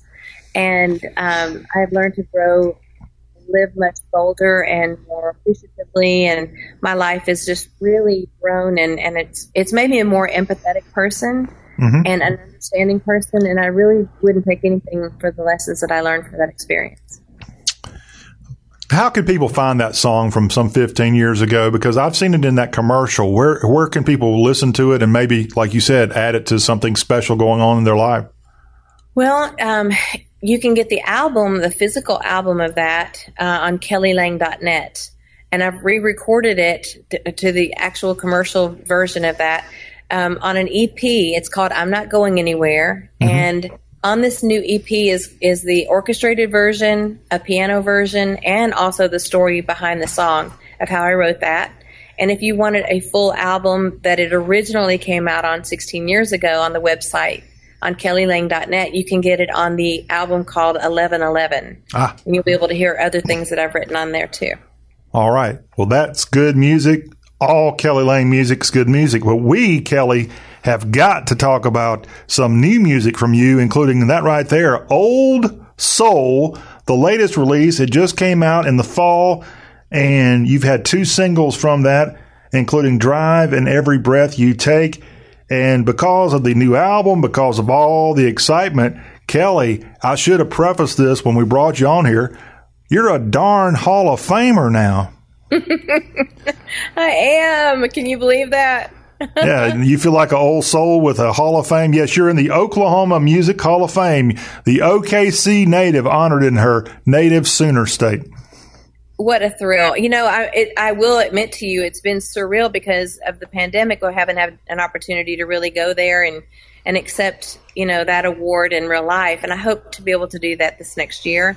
But, being an Okie girl, I have such roots there. I have lots of family still left there. I get to go back a couple of times a year, and to be nominated or inducted into that it's really humbling. Because I've been gone from there, for such a long time. For them to reach back and acknowledge what I do as of any importance at all it's surreal. I didn't expect that to come. And any award, anytime you're acknowledged for something like that, it's incredible. And speaking of this album, I'm in the process of doing Old Soul version 2.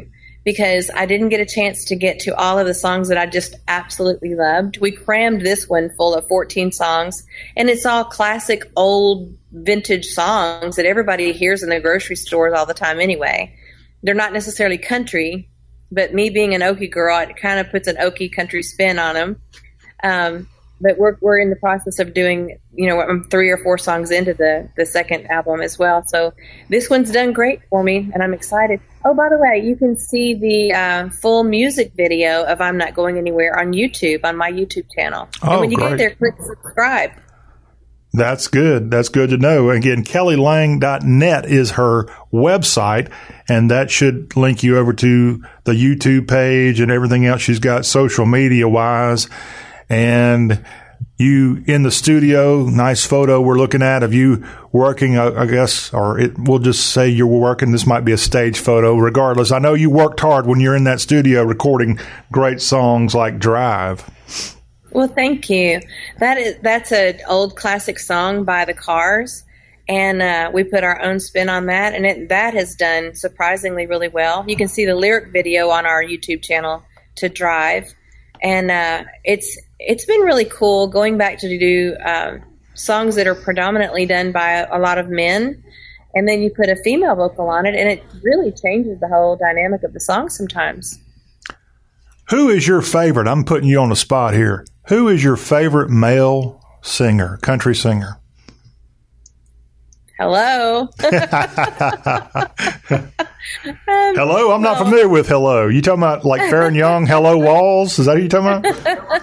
Well, I have to say, obviously, because I'm married to a wonderful vocalist, T.G. Shepherd. He's my favorite human being on earth as well. But, if I was going to say favorite country singer of all times, Conway Twitty was the first one I ever heard, the first one I ever knew, and he's the reason that I sang, and I've got to give him kudos as well. Well, very good choice. Your favorite Conway Twitty song? I can tell you real quick, I love Goodbye Time. Oh, and yeah. My last conversation with Conway at his house in Nashville, I'd brought him a song that a friend of mine had written. I said, Conway, this song is so good. He goes, oh, it's wonderful, but I just finished my album. I would have cut that song if you'd told me otherwise, And, of course, we know how that ended up. Was that Final Touches? Yes. The Final Touches album? But I love Goodbye Time, and I was able to share that with him. And my favorite thing he said, because, I was around him since I was 1 year old up until he passed. And although he knew I sang, he never really acknowledged, because I wasn't writing and I was an opening act for a lot of different people at the time. And he knew that I did, but he never said anything to me about it until the last day that I had a conversation with him. And he said, Kelly, thank you for bringing me this song. You're the only other entertainer that's ever provided me a song. I'm always giving songs to other artists. And I thought, yay! For him to say that was very special. Kelly, I can't believe you didn't tell us that Redneck and Love Making Night was your favorite Conway Twitty song, but I digress. And Boogie Grass Band, those weren't my favorites. I see. What's your favorite T.G. Shepherd song? Oh, Coming Back for More. I love that song. I think it's great. I'm more of the War as Hell is more of my favorite, but that, they're all good. Conway, T.G., all those guys. Good music. Kelly Lang, good music. We're talking with her here on today's Y'all Show with John Rawl, talk with a Southern accent. And we've been talking about the music. What about the songwriting? Where do you stand with your songwriting career? Wow. Well, I go through phases, and I love to write only when I'm inspired. Those are the times when I wake up in the middle of the night and I go, I hear a melody, or I hear, I see lyrics or something. Those are my favorite. However, I'm in the process of writing a new song called Life Sentence. It's a conversation we were just having with the legendary songwriter Bruce Birch. He wrote It's Your Call. Mm-hmm. He wrote Wine into Water. Great writer.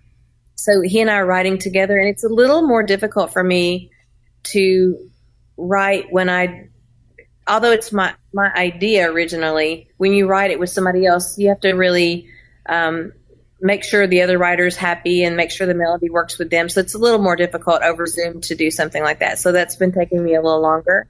But, I'm in the process of writing my first book, and that has been a challenge. It takes a lot of mental space and a lot of alone time to be able to do that. And that's I wish I'd started it earlier in the pandemic, because I could have probably had it done by now. But it's very cathartic for me to be able to go back and revisit things in my life and have a different perspective on them the more mature we get. Kelly, do you have children? Yes. Okay. I have 2 older daughters. One is just now, she'll be 30 in September, and my youngest one's 25. and they're both married. My 25-year-old just got married about a month ago. And so we're empty nesters. Yay! Now, do you have those are those TG? Is he the father? No, they're from a previous marriage, okay. But he raised them since they were 5 and 9. So is that right? They call him Dad, yes. And you've been married to TG since what year? Since 2007, but we've been together almost 21 years. Man. We dated for a really long time. Congratulations. That's not an easy thing to do. Any marriage is not easy to get that all those years under your belt, and for you both being in the entertainment business, a double atta girl for you. Well, you know what? A lot of people say marriages work, but we haven't felt that. We truly like each other, and we have fun together, and we look for excuses to take romantic trips together, and we're trying to plan one now, as a matter of fact. I guess if you were to look at marriage altogether, it's a challenge, but we have so much in common, and we really support one another's dreams, and we understand exactly what the other one's feeling when something is created or something is, when he gets off the road and maybe I wasn't with him or something, I understand where he was performing and what he was playing, and vice versa, so we have that in common. And sometimes, if you don't have that much in common, I guess it could be a challenge, but for us, it's been just nothing but it's not perfect in any way, but it's not been a job, I should say. It's been fun. And as you said, a real key ingredient in a marriage and a relationship is to actually like each other. Oh my gosh, he's my favorite person on earth. And favorite human being, don't demote him. He's the favorite human being. He is my favorite human being. I've never met anybody that eases my soul nearly as much as he does me. He's incredible. Well, we're glad the two of you now, all these years under your belt, and new music as well under your belt. By the way, we better ask about his current music status. Is he touring? Has he got new music out? He is touring. As a matter of fact, we've been doing a lot of concerts together in Texas. He seems like we should buy a house in Texas more than Tennessee. But he's got an album out now. It's a first original album he's had in 22 years. And I'm so excited for him because he's done duets albums with Willie and George and Merle and all of that throughout the past. But for him to really go back in the studio and do one album that he's recorded all together, and I was really excited to be able to write a few songs on that for him. And I think that's encouraged him to, get back in and do some stuff. And a song that he has getting ready to come out is a song I wrote about him, and it's called Good Man. And that should be out in the fall. We're really excited about that one because it's an up-tempo. It's kind of a fun thing, but it's how I feel about him. I want the world to know really what he's like at home. He's just a really good person, and I'm excited to share that with everyone. Again, Kelly's husband is T.G. Shepherd, country music great. And as we wrap up with Kelly, I want to remind everybody that the brand new album out from her that you can check out is called Old Soul. There it is right there. Awesome photography, great music. Again, you can go on here and find songs that you'll just absolutely fall in love with, including Drive and Every Breath You Take. Is that the classic Every Breath You Take? Yes, it's the Sting version. And you know what? A funny side note. Guess who took the photo? Don't tell me. A guy named T.G. Shepherd. Nope. You did. Conway Twitty's grandson. Oh, is that right? Yes. Michael Jenkins took that picture. He's an incredible photographer, and I want to give him high five. Is he based in the Nashville area? He is, yes. Okay. He's an amazing photographer. We love him. Well, I like what he's doing there. Of course, he had an easy subject to take, it looks like, there in that photo. I don't think you gave him too much of a hard time, did you? That was I think that was the third picture that he shot that day. So we took a lot, but that's the one we ended up with. Well, you knew he knew what he was looking for, and you definitely gave him a great subject to shoot. Kelly, thank you very much for coming on today's Y'all Show and talking about Old Soul, your music, your ways of showing up and making people laugh with XOXO. KellyLang.net is the website for y'all to go to and learn much more about this OKC turned Hendersonville, Tennessean. Thank you. I appreciate your time so much, and I look forward to talking with you again. We will definitely make time to do that. And y'all, you and TG, have a great rest of your day and week. Y'all too. All right. Kelly Lang, everybody. Well, that will wrap up here our conversation on the Y'all Show with this extremely talented Southerner. We will have more of the show that covers all things Southern when we come back here on Talk with a Southern Accent. You're listening and watching Y'all Talk with a Southern Accent.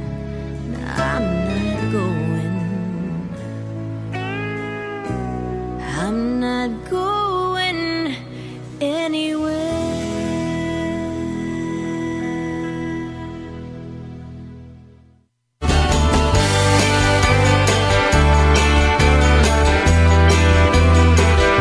Again, I want to thank Kelly Lang for being on with us here in this second hour of the Y'all Show. Going to wrap up things here with a quick look at some of the best sellers on Amazon.com's book list. Matthew McConaughey and Green Lights is atop the most sold nonfiction category. Bill Clinton and James Patterson in the most sold fiction category with The President's Daughter, and that is on the Amazon.com list. Barack Obama, I guess if you're famous, you get on the Amazon chart. Barack Obama's A Promised Land is atop the most read nonfiction category on Amazon's list right now, and the most read fiction is Project Hail Mary, and that is out from Andy Weir. That's a quick look at the Amazon chart of the top 20 most sold and most read books of the week. It is McConaughey, Clinton, Obama, and Andy Weir, the big sellers. We've got another hour, our final hour of this Wednesday Y'all Show. It is queued up and coming at you next. Stay where you are.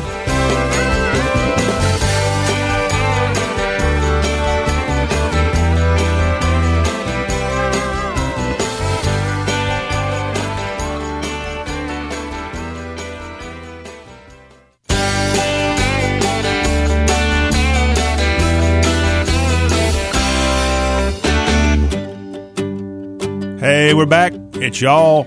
Our website is YALL.com. Y'all is the South's homepage. I'm General John Rawl here with you for this final hour of this Wednesday, y'all. Oh, it's just looking so good out there across the southeast today. We've got this Claudette behind us, the killer storm that it was, and right now looks like we're shaping up for a good end of the month of June. And the 4th of July now less than 2 weeks away. Yeah, it's coming, y'all. Better get your fireworks and better get your plans together for the nation's birthday here in just a couple of days.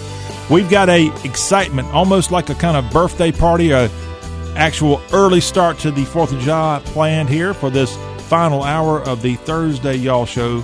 We have a look at Southern sports to start off this hour, and then thanks to WFLA.com, we've got the least patriotic states in the country, and if WFLA is the one putting this out, there's a high probability that the Sunshine State might be one of the least patriotic states in the country. Oh, let's hope not, but we also know the most patriotic states. So perhaps Florida or your state is right there, waving the red, white, and blue as we get ready for the 4th of July in a couple of days. We've got all that plus more headlines coming in from the region. All that here on Talk with a Southern Accent. If you want to be involved, it is so easy to be involved with the Y'all Show. We've got a telephone number. You can text this number. You can call this number. And lines are open. We are here to take your calls and texts today, 803-816-1170. And if you are not getting us right now, if you think you're listening to the podcast edition, you are welcome to call or text that number anytime at 803-816-1170. And speaking of the podcast way of getting this show, you can find the Y'all Show podcast at y'all.com. Big, bright red and white box at the homepage at the top. They're called Y'all Show. You just click on that little rascal, and right there you'll find not only the audio podcast of the show, you will see yours truly doing a lot of video interviews. Some of those video interviews are featured here as part of the Y'all Show. And it's a free way to connect. Get in touch with your inner Southern by going to y'all.com and checking out all these great interviews. And if you are already kind of into a podcast platform that you like, you can find Y'all Show featured on Apple Podcasts. It is on the Stitcher app. It is in the iHeartRadio app. Y'all Show is also in the TuneIn Radio app. So we make it extremely easy for you to keep up with what's going on across the Southeast. And all you got to do is look for Y'all Show, and we're right there. And it's absolutely free. And the neat thing is all of these different ways of listening to the podcast, in case you aren't able to hear it live on your favorite radio station, or you are listening to it right now, but Mother Nature's calling and you got to slip away for a few minutes, and you don't want to miss a single segment of this show, like our great interview we just had in hour 2 with singer-songwriter and comedian Kelly Lang. That's what the podcast is there for. We make it available for you to go back in time and listen to the show all about the South. So thank you for all of you who listen to us on radio stations, but thank you to those who make a daily effort to listen to the podcast edition. And if you like what you hear, again, hit us up at 803-816-1170 or drop us an email, and that is easy to do as well. It's mail, M-A-I-L, mail@y'all.com. Let's kick off this hour of coverage of all things Southern with the latest information coming in from the world of sports. And the big story nationwide on Tuesday was the NBA playoffs and the great win at the buzzer by the Phoenix Suns. They escaped the Valley with an alley-oop walk-off win, 104-103 over the Clippers. The Phoenix Suns take the 2-0 series lead in the Western Conference Finals after defeating the Big City Clips by 1 at the buzzer in Game 2. And some of the Suns players walked off in stitches. They were having a good time with that one. And the Clippers, who thought they maybe had knotted this thing up at a game apiece, go back to Los Angeles with their tail tucked beneath their posterior. The series now looking very favorable for the Valley to the Phoenix Suns' way after they get the big victory. The Detroit Pistons in the news for positive reasons, as the Pistons have won the top pick in the 2021 NBA Draft Lottery. The Houston Rockets are your number 2 pick, followed by Cleveland and then Toronto. So it's Pistons, Rockets, Cavaliers, Raptors 1 through 4. Then the rest of the top 10 in the NBA lottery, number 5 is Orlando. 6th pick is Oklahoma City. 7th is the Golden State Warriors, which gets Minnesota's selection in this, followed by Orlando again, which gets Chicago's selection. Then Sacramento, then the New Orleans Pelicans. And that is the draft order for the lottery now that it's been established. The Detroit Pistons with the top pick in the draft lottery on Tuesday, and they will have a chance to be a game changer if they can get a player to come into the Motor City and do the kind of job we've seen some of these recent rookies do. Most notably, we've seen Zion. I think the jury's still out on the New Orleans Pelican star who came to New Orleans from his college days for the Duke Blue Devils. I know he's had injury issues, but he hasn't necessarily gone to the level most people thought he would as he gets ready to enter his 3rd season in the NBA in this forthcoming season. And he's no LeBron. He's no MJ at this point. I'm not even sure he's a Danny Ainge at this point. Danny Ainge, the player. But he will a lot of eyes on him. In fact, the franchise, the city of New Orleans, not the train, but the actual city, a lot of their hopes rest on him now that they sent another popular player, a former Wildcat, packing to the L.A. Lakers. Zion, it's his team. And New Orleans may not be able to survive as an NBA franchise. There's already talk about them possibly moving away to other cities in the country, cities like Seattle. I've even seen Vancouver as a possible landing spot.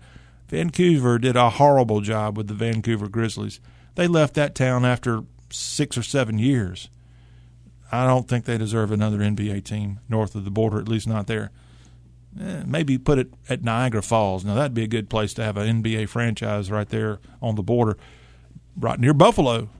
I don't know why Buffalo's had teams in the past. In fact, Buffalo was once the home of the Buffalo Braves, which are now the L.A. Clippers.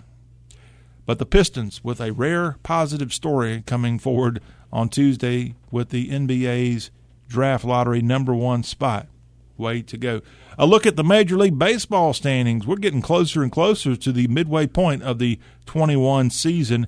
And if you look at it, there's some really competitive battles going on in a lot of the divisions. The Red Sox have eked their way to be the leaders of the AL East as they have a 44 wins versus 29 losses statistical breakdown for Beantown. And right now they are on a winning streak of 1, so they haven't really been tearing up lately. And they're in the catbird seat because the Tampa Bay Rays are on a 7-game losing streak.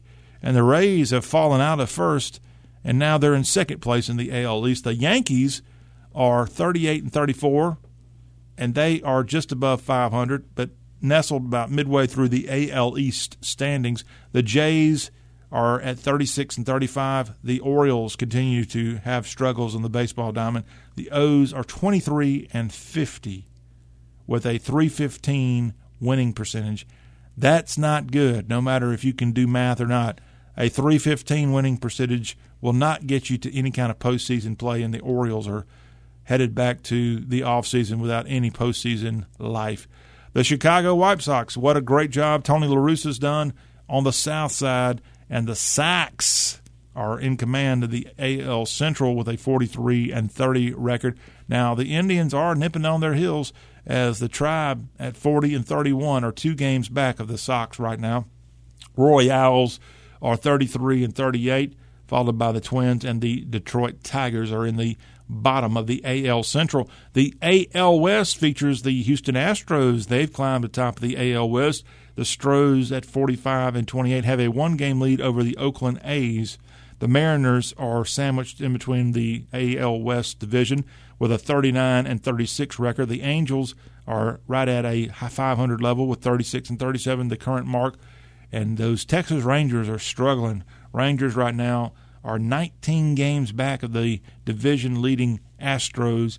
The Rangers are 26-47 in their brand-new ballpark out in Arlington. To the NL East, this one's kind of topsy-turvy, and right now the New York Metropolitans have the lead in the NL East. They sit atop it with a 37-31 mark. The Atlanta Braves, who currently are taking on the Metropolitans, the Braves are 4 games back of the Mets right now with a 35-37 mark. The Phillies are also 4 games back, and so are the Washington Nationals. So it's a pretty evenly contested NL East division. Even the Marlins of Miami are just a handful of games behind those 3, as the Marlins are 8 games back currently of the New York Mets in the NL East. To the NL Central, and it's dead even atop that division. The Brewers and Cubs sit atop the record with their record at 41-33. The Reds, who've been really on a tear lately, the Reds are 36-36, and where I'm from, that's called a 500 winning percentage.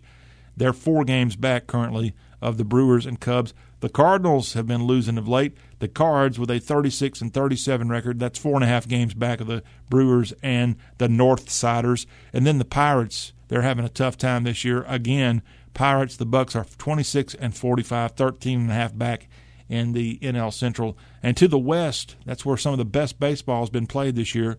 And the Giants right now have a 3-game margin in front of the Dodgers and a 4.5-game margin in front of the Padres. As San Francisco, the Giants with a 47-26 record, the Dodgers 44-29, and the Pods with a 44-32 record. The Rockies and Diamondbacks pull up the rear of the NL West. That's a quick look at the standings. Again, most of these teams are about 10 games shy of hitting the halfway mark of this 2021 season. Then you'll have an all-star game set for sometime in July. More professional sports news, and former Archbishop, some kind of Archbishop, Newman maybe? Does that sound right? Archbishop Newman alumnus. I know he's a University of Mississippi alumnus, and he's a New York Football Giants alumnus. Eli Manning is rejoining the Giants in business operations and will also have a fan engagement role with New York's NFC franchise. As he's officially back with the Giants in this role, he will also work on original content development, and that includes developing a lifestyle series that premieres in the fall. The 40-year-old young Manning, young compared to Peyton and Cooper, he retired after the 2019 season following a franchise record 16 seasons as New York's quarterback. And it is easy to forget because Eli Manning, even though he's a Manning, wasn't necessarily ever as close to being the media darling that his older brother Peyton has been. And so even though he was in the nation's media capital of New York, Eli Manning in many ways could have been in your face and in every commercial, just like Peyton seems to have been in throughout his career. And I thought Eli Manning, upon retirement, was going to go back to Oxford, hang out, go to Sunday school with his kid that he and I both attended the same Sunday school. The last time I saw him, he actually held the door open for me. That's pretty nice. Thanks, Eli.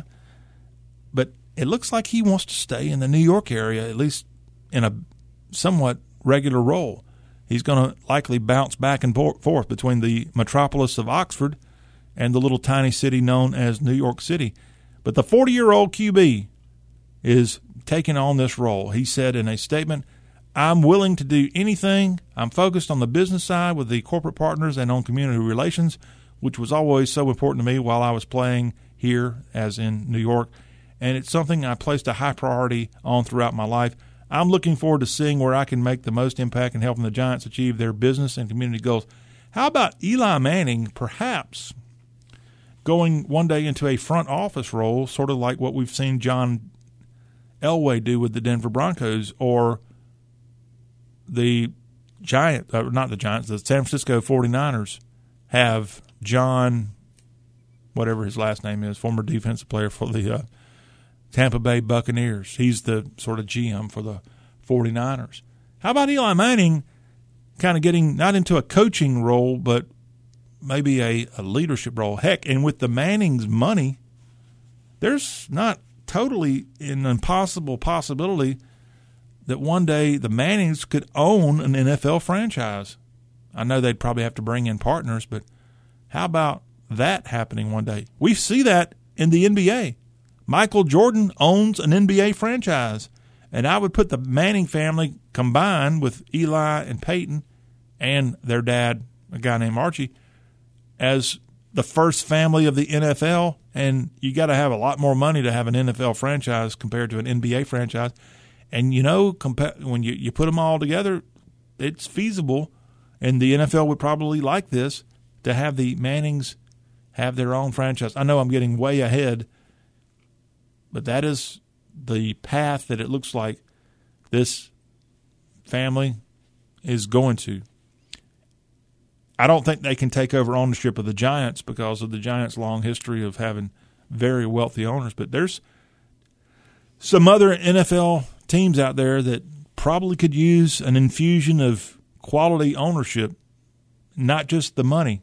Money's good, but these guys, the Mannings and maybe even Olivia, could step in and help out the mama and the wife and make an NFL franchise. They need to take over the New York Jets is what needs to happen. I know they've got the Johnson family that owns them, but the Jets, if they were owned by the Manning family, I think would be making a dramatic improvement. Although maybe Eli's love of the New York Football Giants, a franchise that's going to retire his number 10, by the way, don't want him coaching down the hall for the lowly Jets. To college news, and former Texas A&M football coach R.C. Slocum has been diagnosed with Hodgkin lymphoma.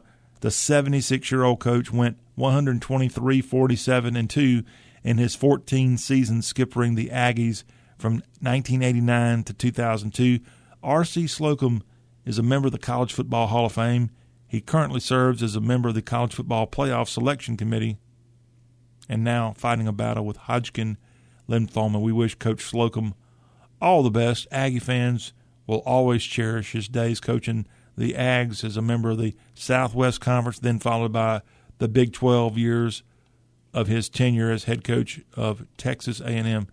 And I guess if he coached to 2002, I'm trying to remember, if you go back in A&M football history, I believe he must have been followed by Francione. Was it Francione?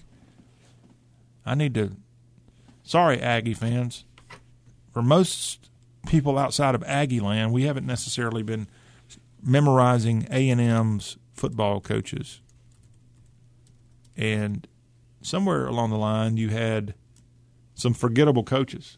I do remember, though, the very brief time that Francione. Okay, let's go back in time. That was not the page that I wanted to go here. Okay, list of Texas A&M head football coaches starting in 1894 when good old F. Dudley Perkins was coaching the team to a 2-1 record back in 1894. We'll skip forward many, many years. Of course, don't want to leave out back in the 1950s a guy named Paul Bear Bryant coaching A&M from 54 to 57. He actually lost. I didn't realize this.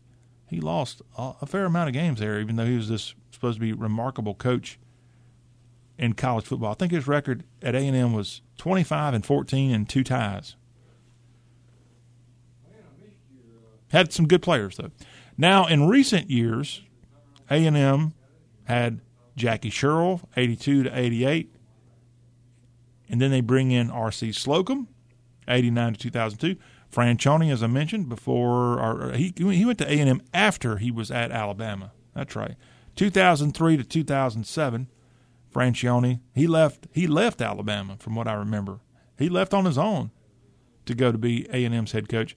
Then they had Mike Sherman. That's right. Mike Sherman coached them, was a 500 coach in the 2008 to 2011 time period. He was followed by Kevin Sumlin. Sumlin and Johnny Manziel with that remarkable first year as a member of the SEC. The Aggies 65-44 under him. Then Jimbo Fisher has taken over, and Aggie football in 2020 was right on the cusp of getting into the college football playoff as Fisher's got this program headed for sure in the right direction. College baseball today on the College Baseball Diamond. It's going to be just one game played today, one game on Thursday. Today's game features an elimination game. The Stanford Cardinal and the Vanderbilt Commodores getting together. This is a 7 o'clock Eastern, 6 o'clock Omaha time. First pitch between the Tree and the Music City Boys, the Vandy Boys. ESPN broadcasting this brainiac battle of the College Baseball World Series. Game 9 winner keeps hanging out in Omaha. The loser, it's either back to Palo Alto or it's back to Davidson County, Tennessee, if you lose this one. So, as a Southern show, Vandy, we're rooting for you. Stick around if you don't mind. You're defending national champion of college baseball.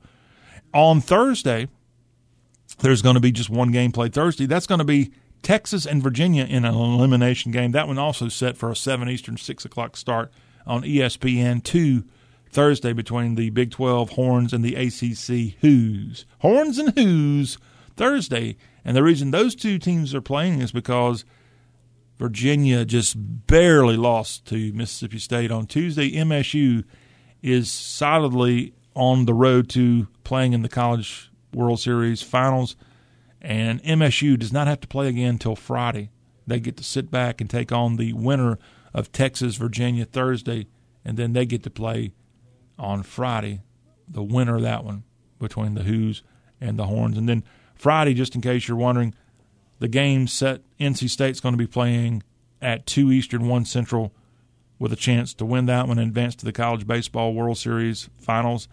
And then MSU plays that evening, Friday evening, against the winner of the Game 10 going on this week. So college baseball, big time going on at the College Baseball World Series in Omaha, Nebraska. This is Y'all Talk with a Southern Accent. We will take a break, come back, and we've got a listing of the least patriotic states in the country. We'll also tell you a few of the most patriotic states, but we're going to have fun picking on the ones that don't love that red, white, and blue.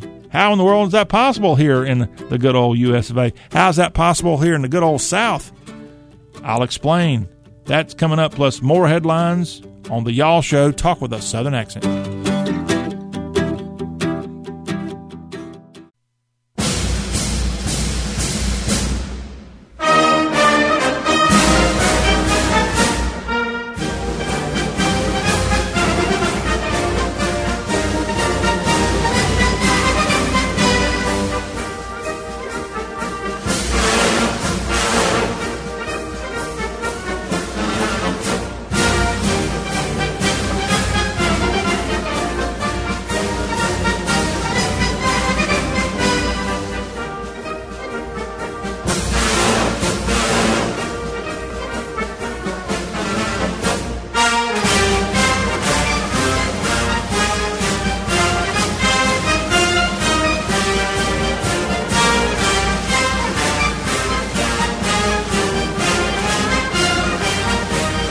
If the nation had a fight song, an official fight song, I'm voting for this one right here.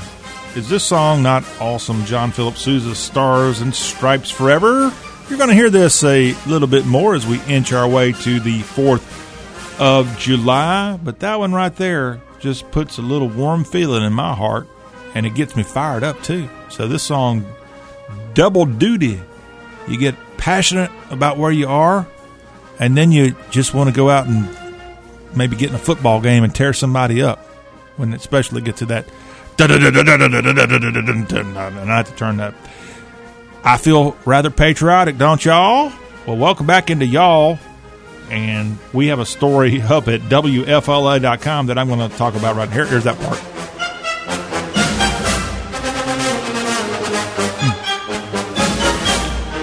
Woo! All right. This story up at FLA.com is Florida is the second least patriotic state in the country, according to the Wallet Hub story.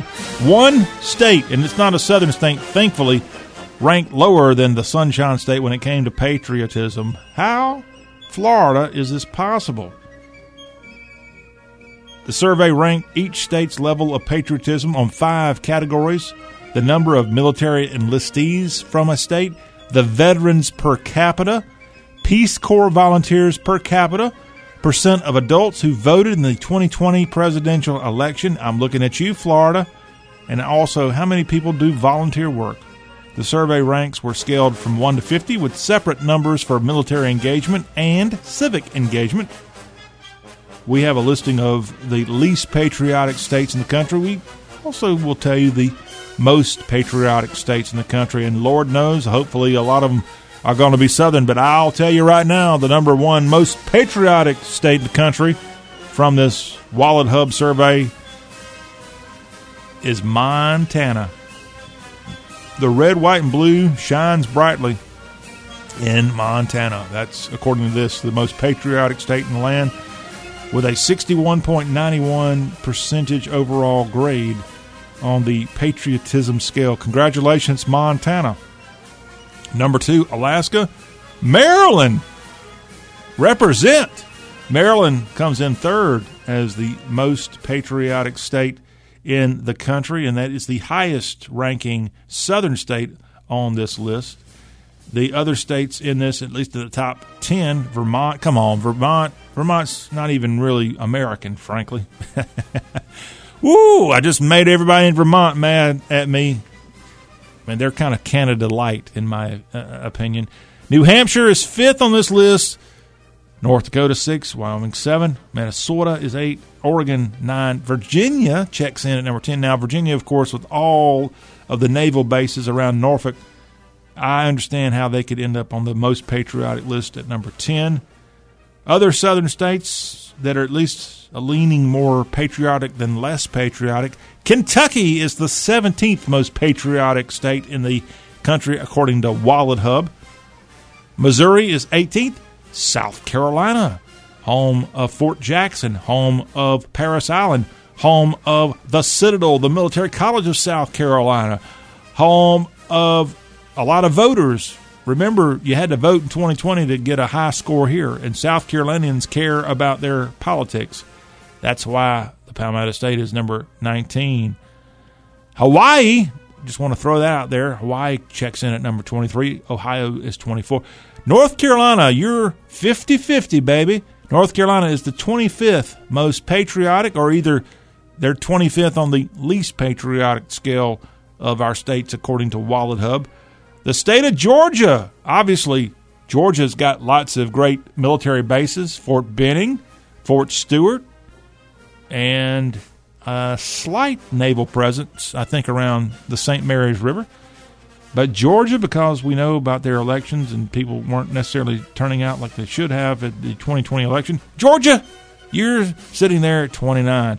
Now, Tennessee's 30th. There's no reason Tennessee should be the 30th most patriotic state in the land.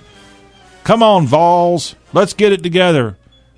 You're 30, according to WalletHub, on the most patriotic list. Oklahoma is 32. Alabama is 34th, or you could say the 16th less on the scale of less patriotism. The heart of Dixie finds itself at that spot. Louisiana is checking in at 37 on this list. Mississippi is 40th, and Mississippi kind of has had a bad deal when it comes to the nation's military. There's not a large military presence in terms of bases, Air Force bases. There's one or two. There's a CB base in Mississippi. There's no huge Army presence. Now, they do have Camp Shelby, but it's not anything like Fort Benning or Fort Bragg or any of those other huge Army bases. Sorry, Mississippi, because of that, you're checking in at 40. Texas, surprisingly, is 41st, so they're down toward the bottom of the patriotism scale. West Virginia is at 42. Arkansas at 43 on the WalletHub breakdown of the patriotic states in the country. So we'll get to the bottom five. The fifth from the bottom on patriotism is California. That does not surprise me. Also is Michigan at 47, 48, Connecticut. So you're next to the last state on patriotism. This is the second least patriotic state in the country, Florida. Florida got a 23.17 rating from WalletHub on this breakdown of patriotism. And your least patriotic state in all of America. Congratulations, Governor Cuomo. Your Empire State of New York is the least patriotic state in the country. Again, according to WalletHub, go to their website, wallethub.com, and learn more on this survey of patriotism, which looked at the number of military enlistees, the veterans per capita, Peace Corps volunteers per capita, the percent of adults who voted in the 2020 presidential election, and also how many people do volunteer work. So you might have a state that you think is wonderful, but if you're not out there volunteering, you're not voting, you don't have people going over and serving in the Peace Corps, you did not score very high on this WalletHub survey. Some interesting stuff to share with you here on the Y'all Show and all of our Florida residents. The challenge is there. The gauntlet's been laid down from WalletHub. Get your red, white, and blue together and get ready to celebrate the nation's independence. And maybe, just maybe, you might be able to bounce off the mat and end up a little closer to the top of the most. You'll go from the least to the most patriotic state in the country if you can do all of that. We've got more headlines from across the South. We've got some developing stories from the U.S. Supreme Court that I'll get to, updates from the High Court. That's coming up, plus more headlines around the country. This is Y'all Talk with a Southern accent. Mr. Sousa, or General Sousa, I'm not exactly sure what his military title was. Take it away, fellas.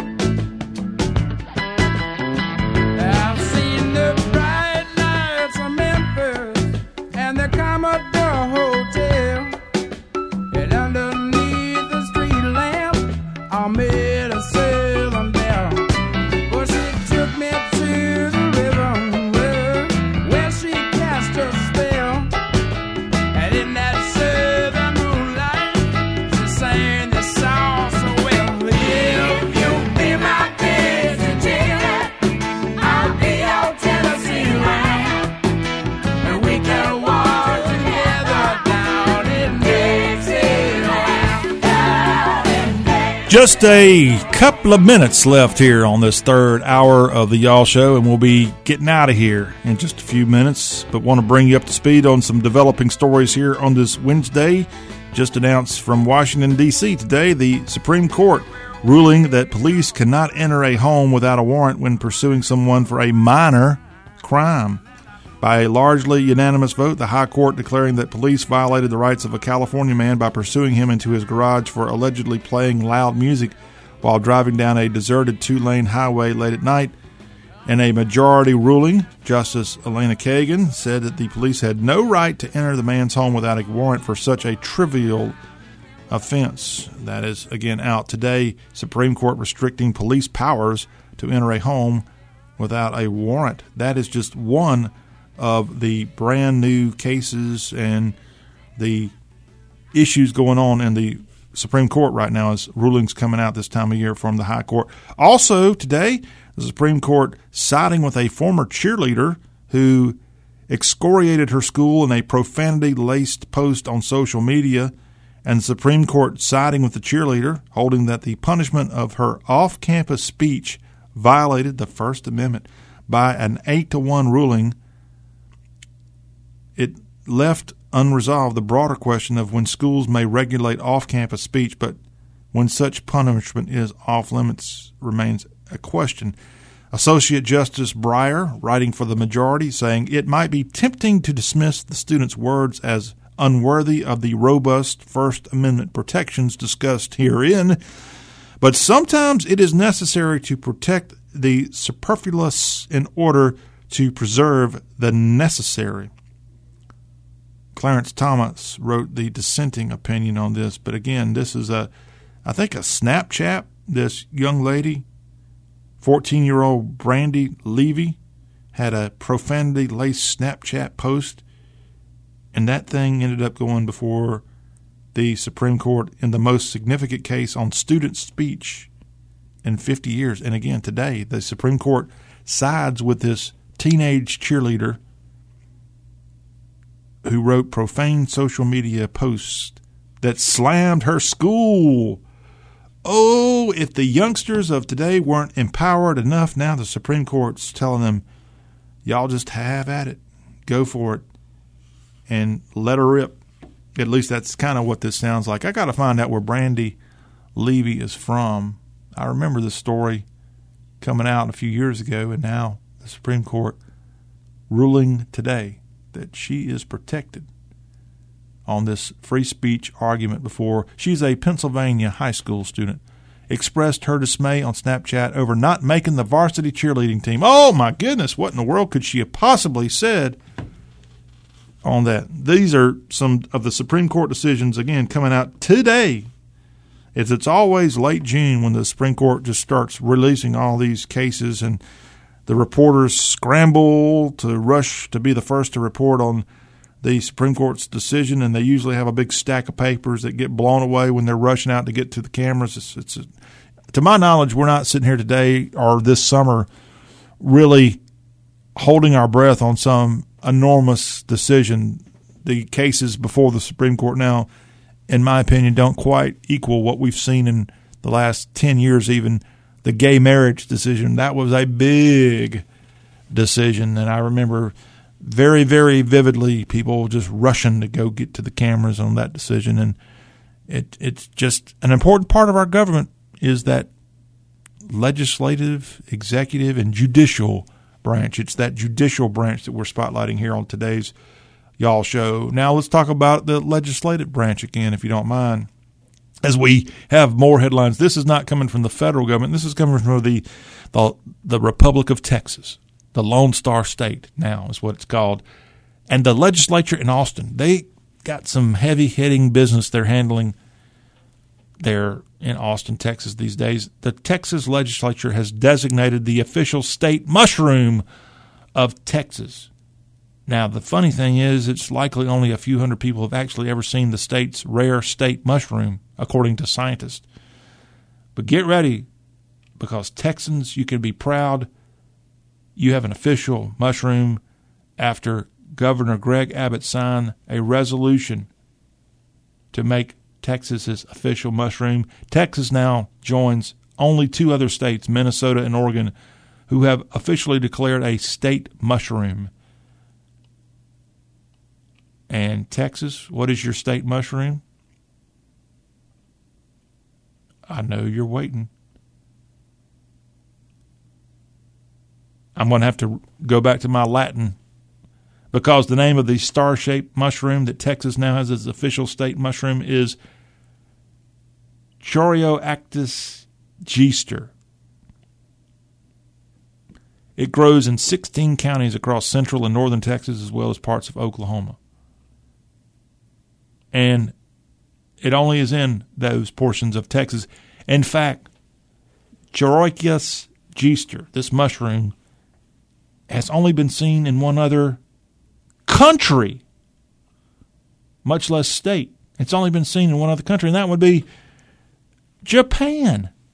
The mushroom appears in late fall and emerges as a dark brown fuzzy capsule that is 3 to 4 inches in length, inspiring a nickname, and that's where most people in Texas know this thing from, the Devil's Cigar. And it's extremely rare to see, and it's now light up one, fellows. The Devil's Cigar is now Texas's official state mushroom, and it kind of does look a lot like a cigar, even though it's a mushroom, and it's in very, very small areas of Texas. It's a rare state mushroom. Congratulations, Texas. I didn't think you could pull through and get this passed, and you did. Your official state mushroom, everybody. Now let's go to Alabama. Bruce Willis filming a movie thriller in the heart of Dixie. The 66-year-old acting legend filming a movie called Die Like Lovers. And if you are in Alabama here this time of year and you think you saw a guy down at the gas station getting him something to drink or maybe a lottery ticket, well, not in Alabama. They don't have a lottery in Alabama. My apologies, Alabama. I'm surprised they don't have one, but they don't. Yeah, it is possibly Bruce Willis. The movie is based on Jesse Atlas's short film from 2017 called Let Them Die Like Lovers, about a body-hopping assassin who starts to question her identity and the morality of her violent assignments. And filming is underway in Alabama. I'm trying to get you exactly where you just might end up running into Bruce. It looks like primary filming locations for this will be in the Birmingham area. Other details not quite available. Die Like Lovers. And Bruce Willis is in the heart of Dixie for this. Recent casting calls for background actors and stand-ins for Die Like Lovers were posted on Facebook by someone named, or an agency known as Goldman, G-O-L-E, Goldman Casting. The notices said work in various categories was available this week up until Friday. Called for background actors who would play diner customers and members of a Black Ops team. Ooh, I've always wanted to be a Black Ops guy, and I can go do it. And Die Like Lovers, the latest in a long line of movie projects for Bruce Willis. The actor has been in more than a dozen films. He's got more than a dozen films currently in the pipeline, according to IMDb. And those films in pre- or post-production. I'm not blaming him. A lot of those movies got shelved, or parts of them in production got shelved because of the pandemic of 2020. Of course, Bruce Willis known for his roles in Die Hard, Pulp Fiction, Sin City, Unbreakable, and more. And, of course, on TV, he first kind of got famous because he was on Moonlighting, which ran from 85 to 89, opposite of Memphis native and Memphis State University alumni Sybil Shepherd. Bruce Willis, filming in the South. And that is a quick look at headlines here at the Y'all Show. We'll wrap up this third and final hour after the break. Stay tuned. This is Y'all.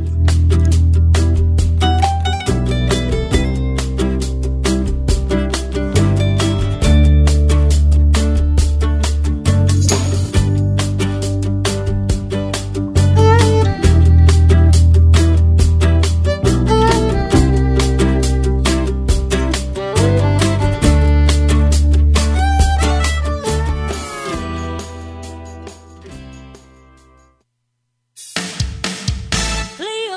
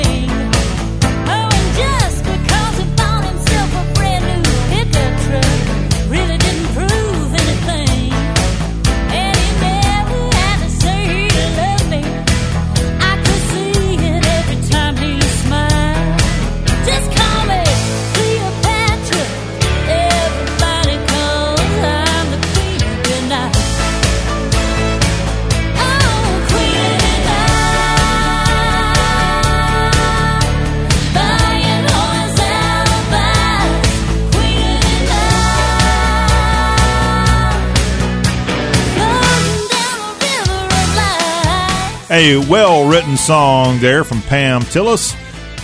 Going to wrap up this final hour of y'all for this Wednesday. And speaking of great songwriting and music, I want to thank again our Hour 2 guest, Kelly Lang, was on today's Y'all Show. If you missed that, please do us a big favor and go to our podcast options at y'all.com. Look for the Y'all Show right there. We also are on podcast form in the iHeartRadio app, also the TuneIn app, the Stitcher app, and Apple Podcasts. It's free of charge. You can hit the button and share it. A very inspirational interview we did with Oklahoma City native and Hendersonville, Tennessee raised Kelly Lang, wife of Humboldt native T.G. Shepherd. Great interview. Thank you again, Kelly, for helping us with that fantastic interview. We've got more excitement coming up on Thursday. We've got more good music interviews coming up. We've got Dove-winning contemporary Christian act We the Kingdom. Going to talk to this 5-member group, which has roots in Charlotte, North Carolina. They've called the Nashville area home for quite some time, and it is a great, great group. Again, a Dove-winning contemporary Christian act, We the Kingdom. They will be on the Thursday Y'all Show, plus we'll have other great news, including an SEC report. Is the SEC going to come bouncing back and maybe put a team in the college baseball national championship finals? All that will be covered on Thursdays, y'all. John Rawl signing off. Thank y'all for being a part of the fun. Why don't we just do this again tomorrow? We will. Thank you for listening.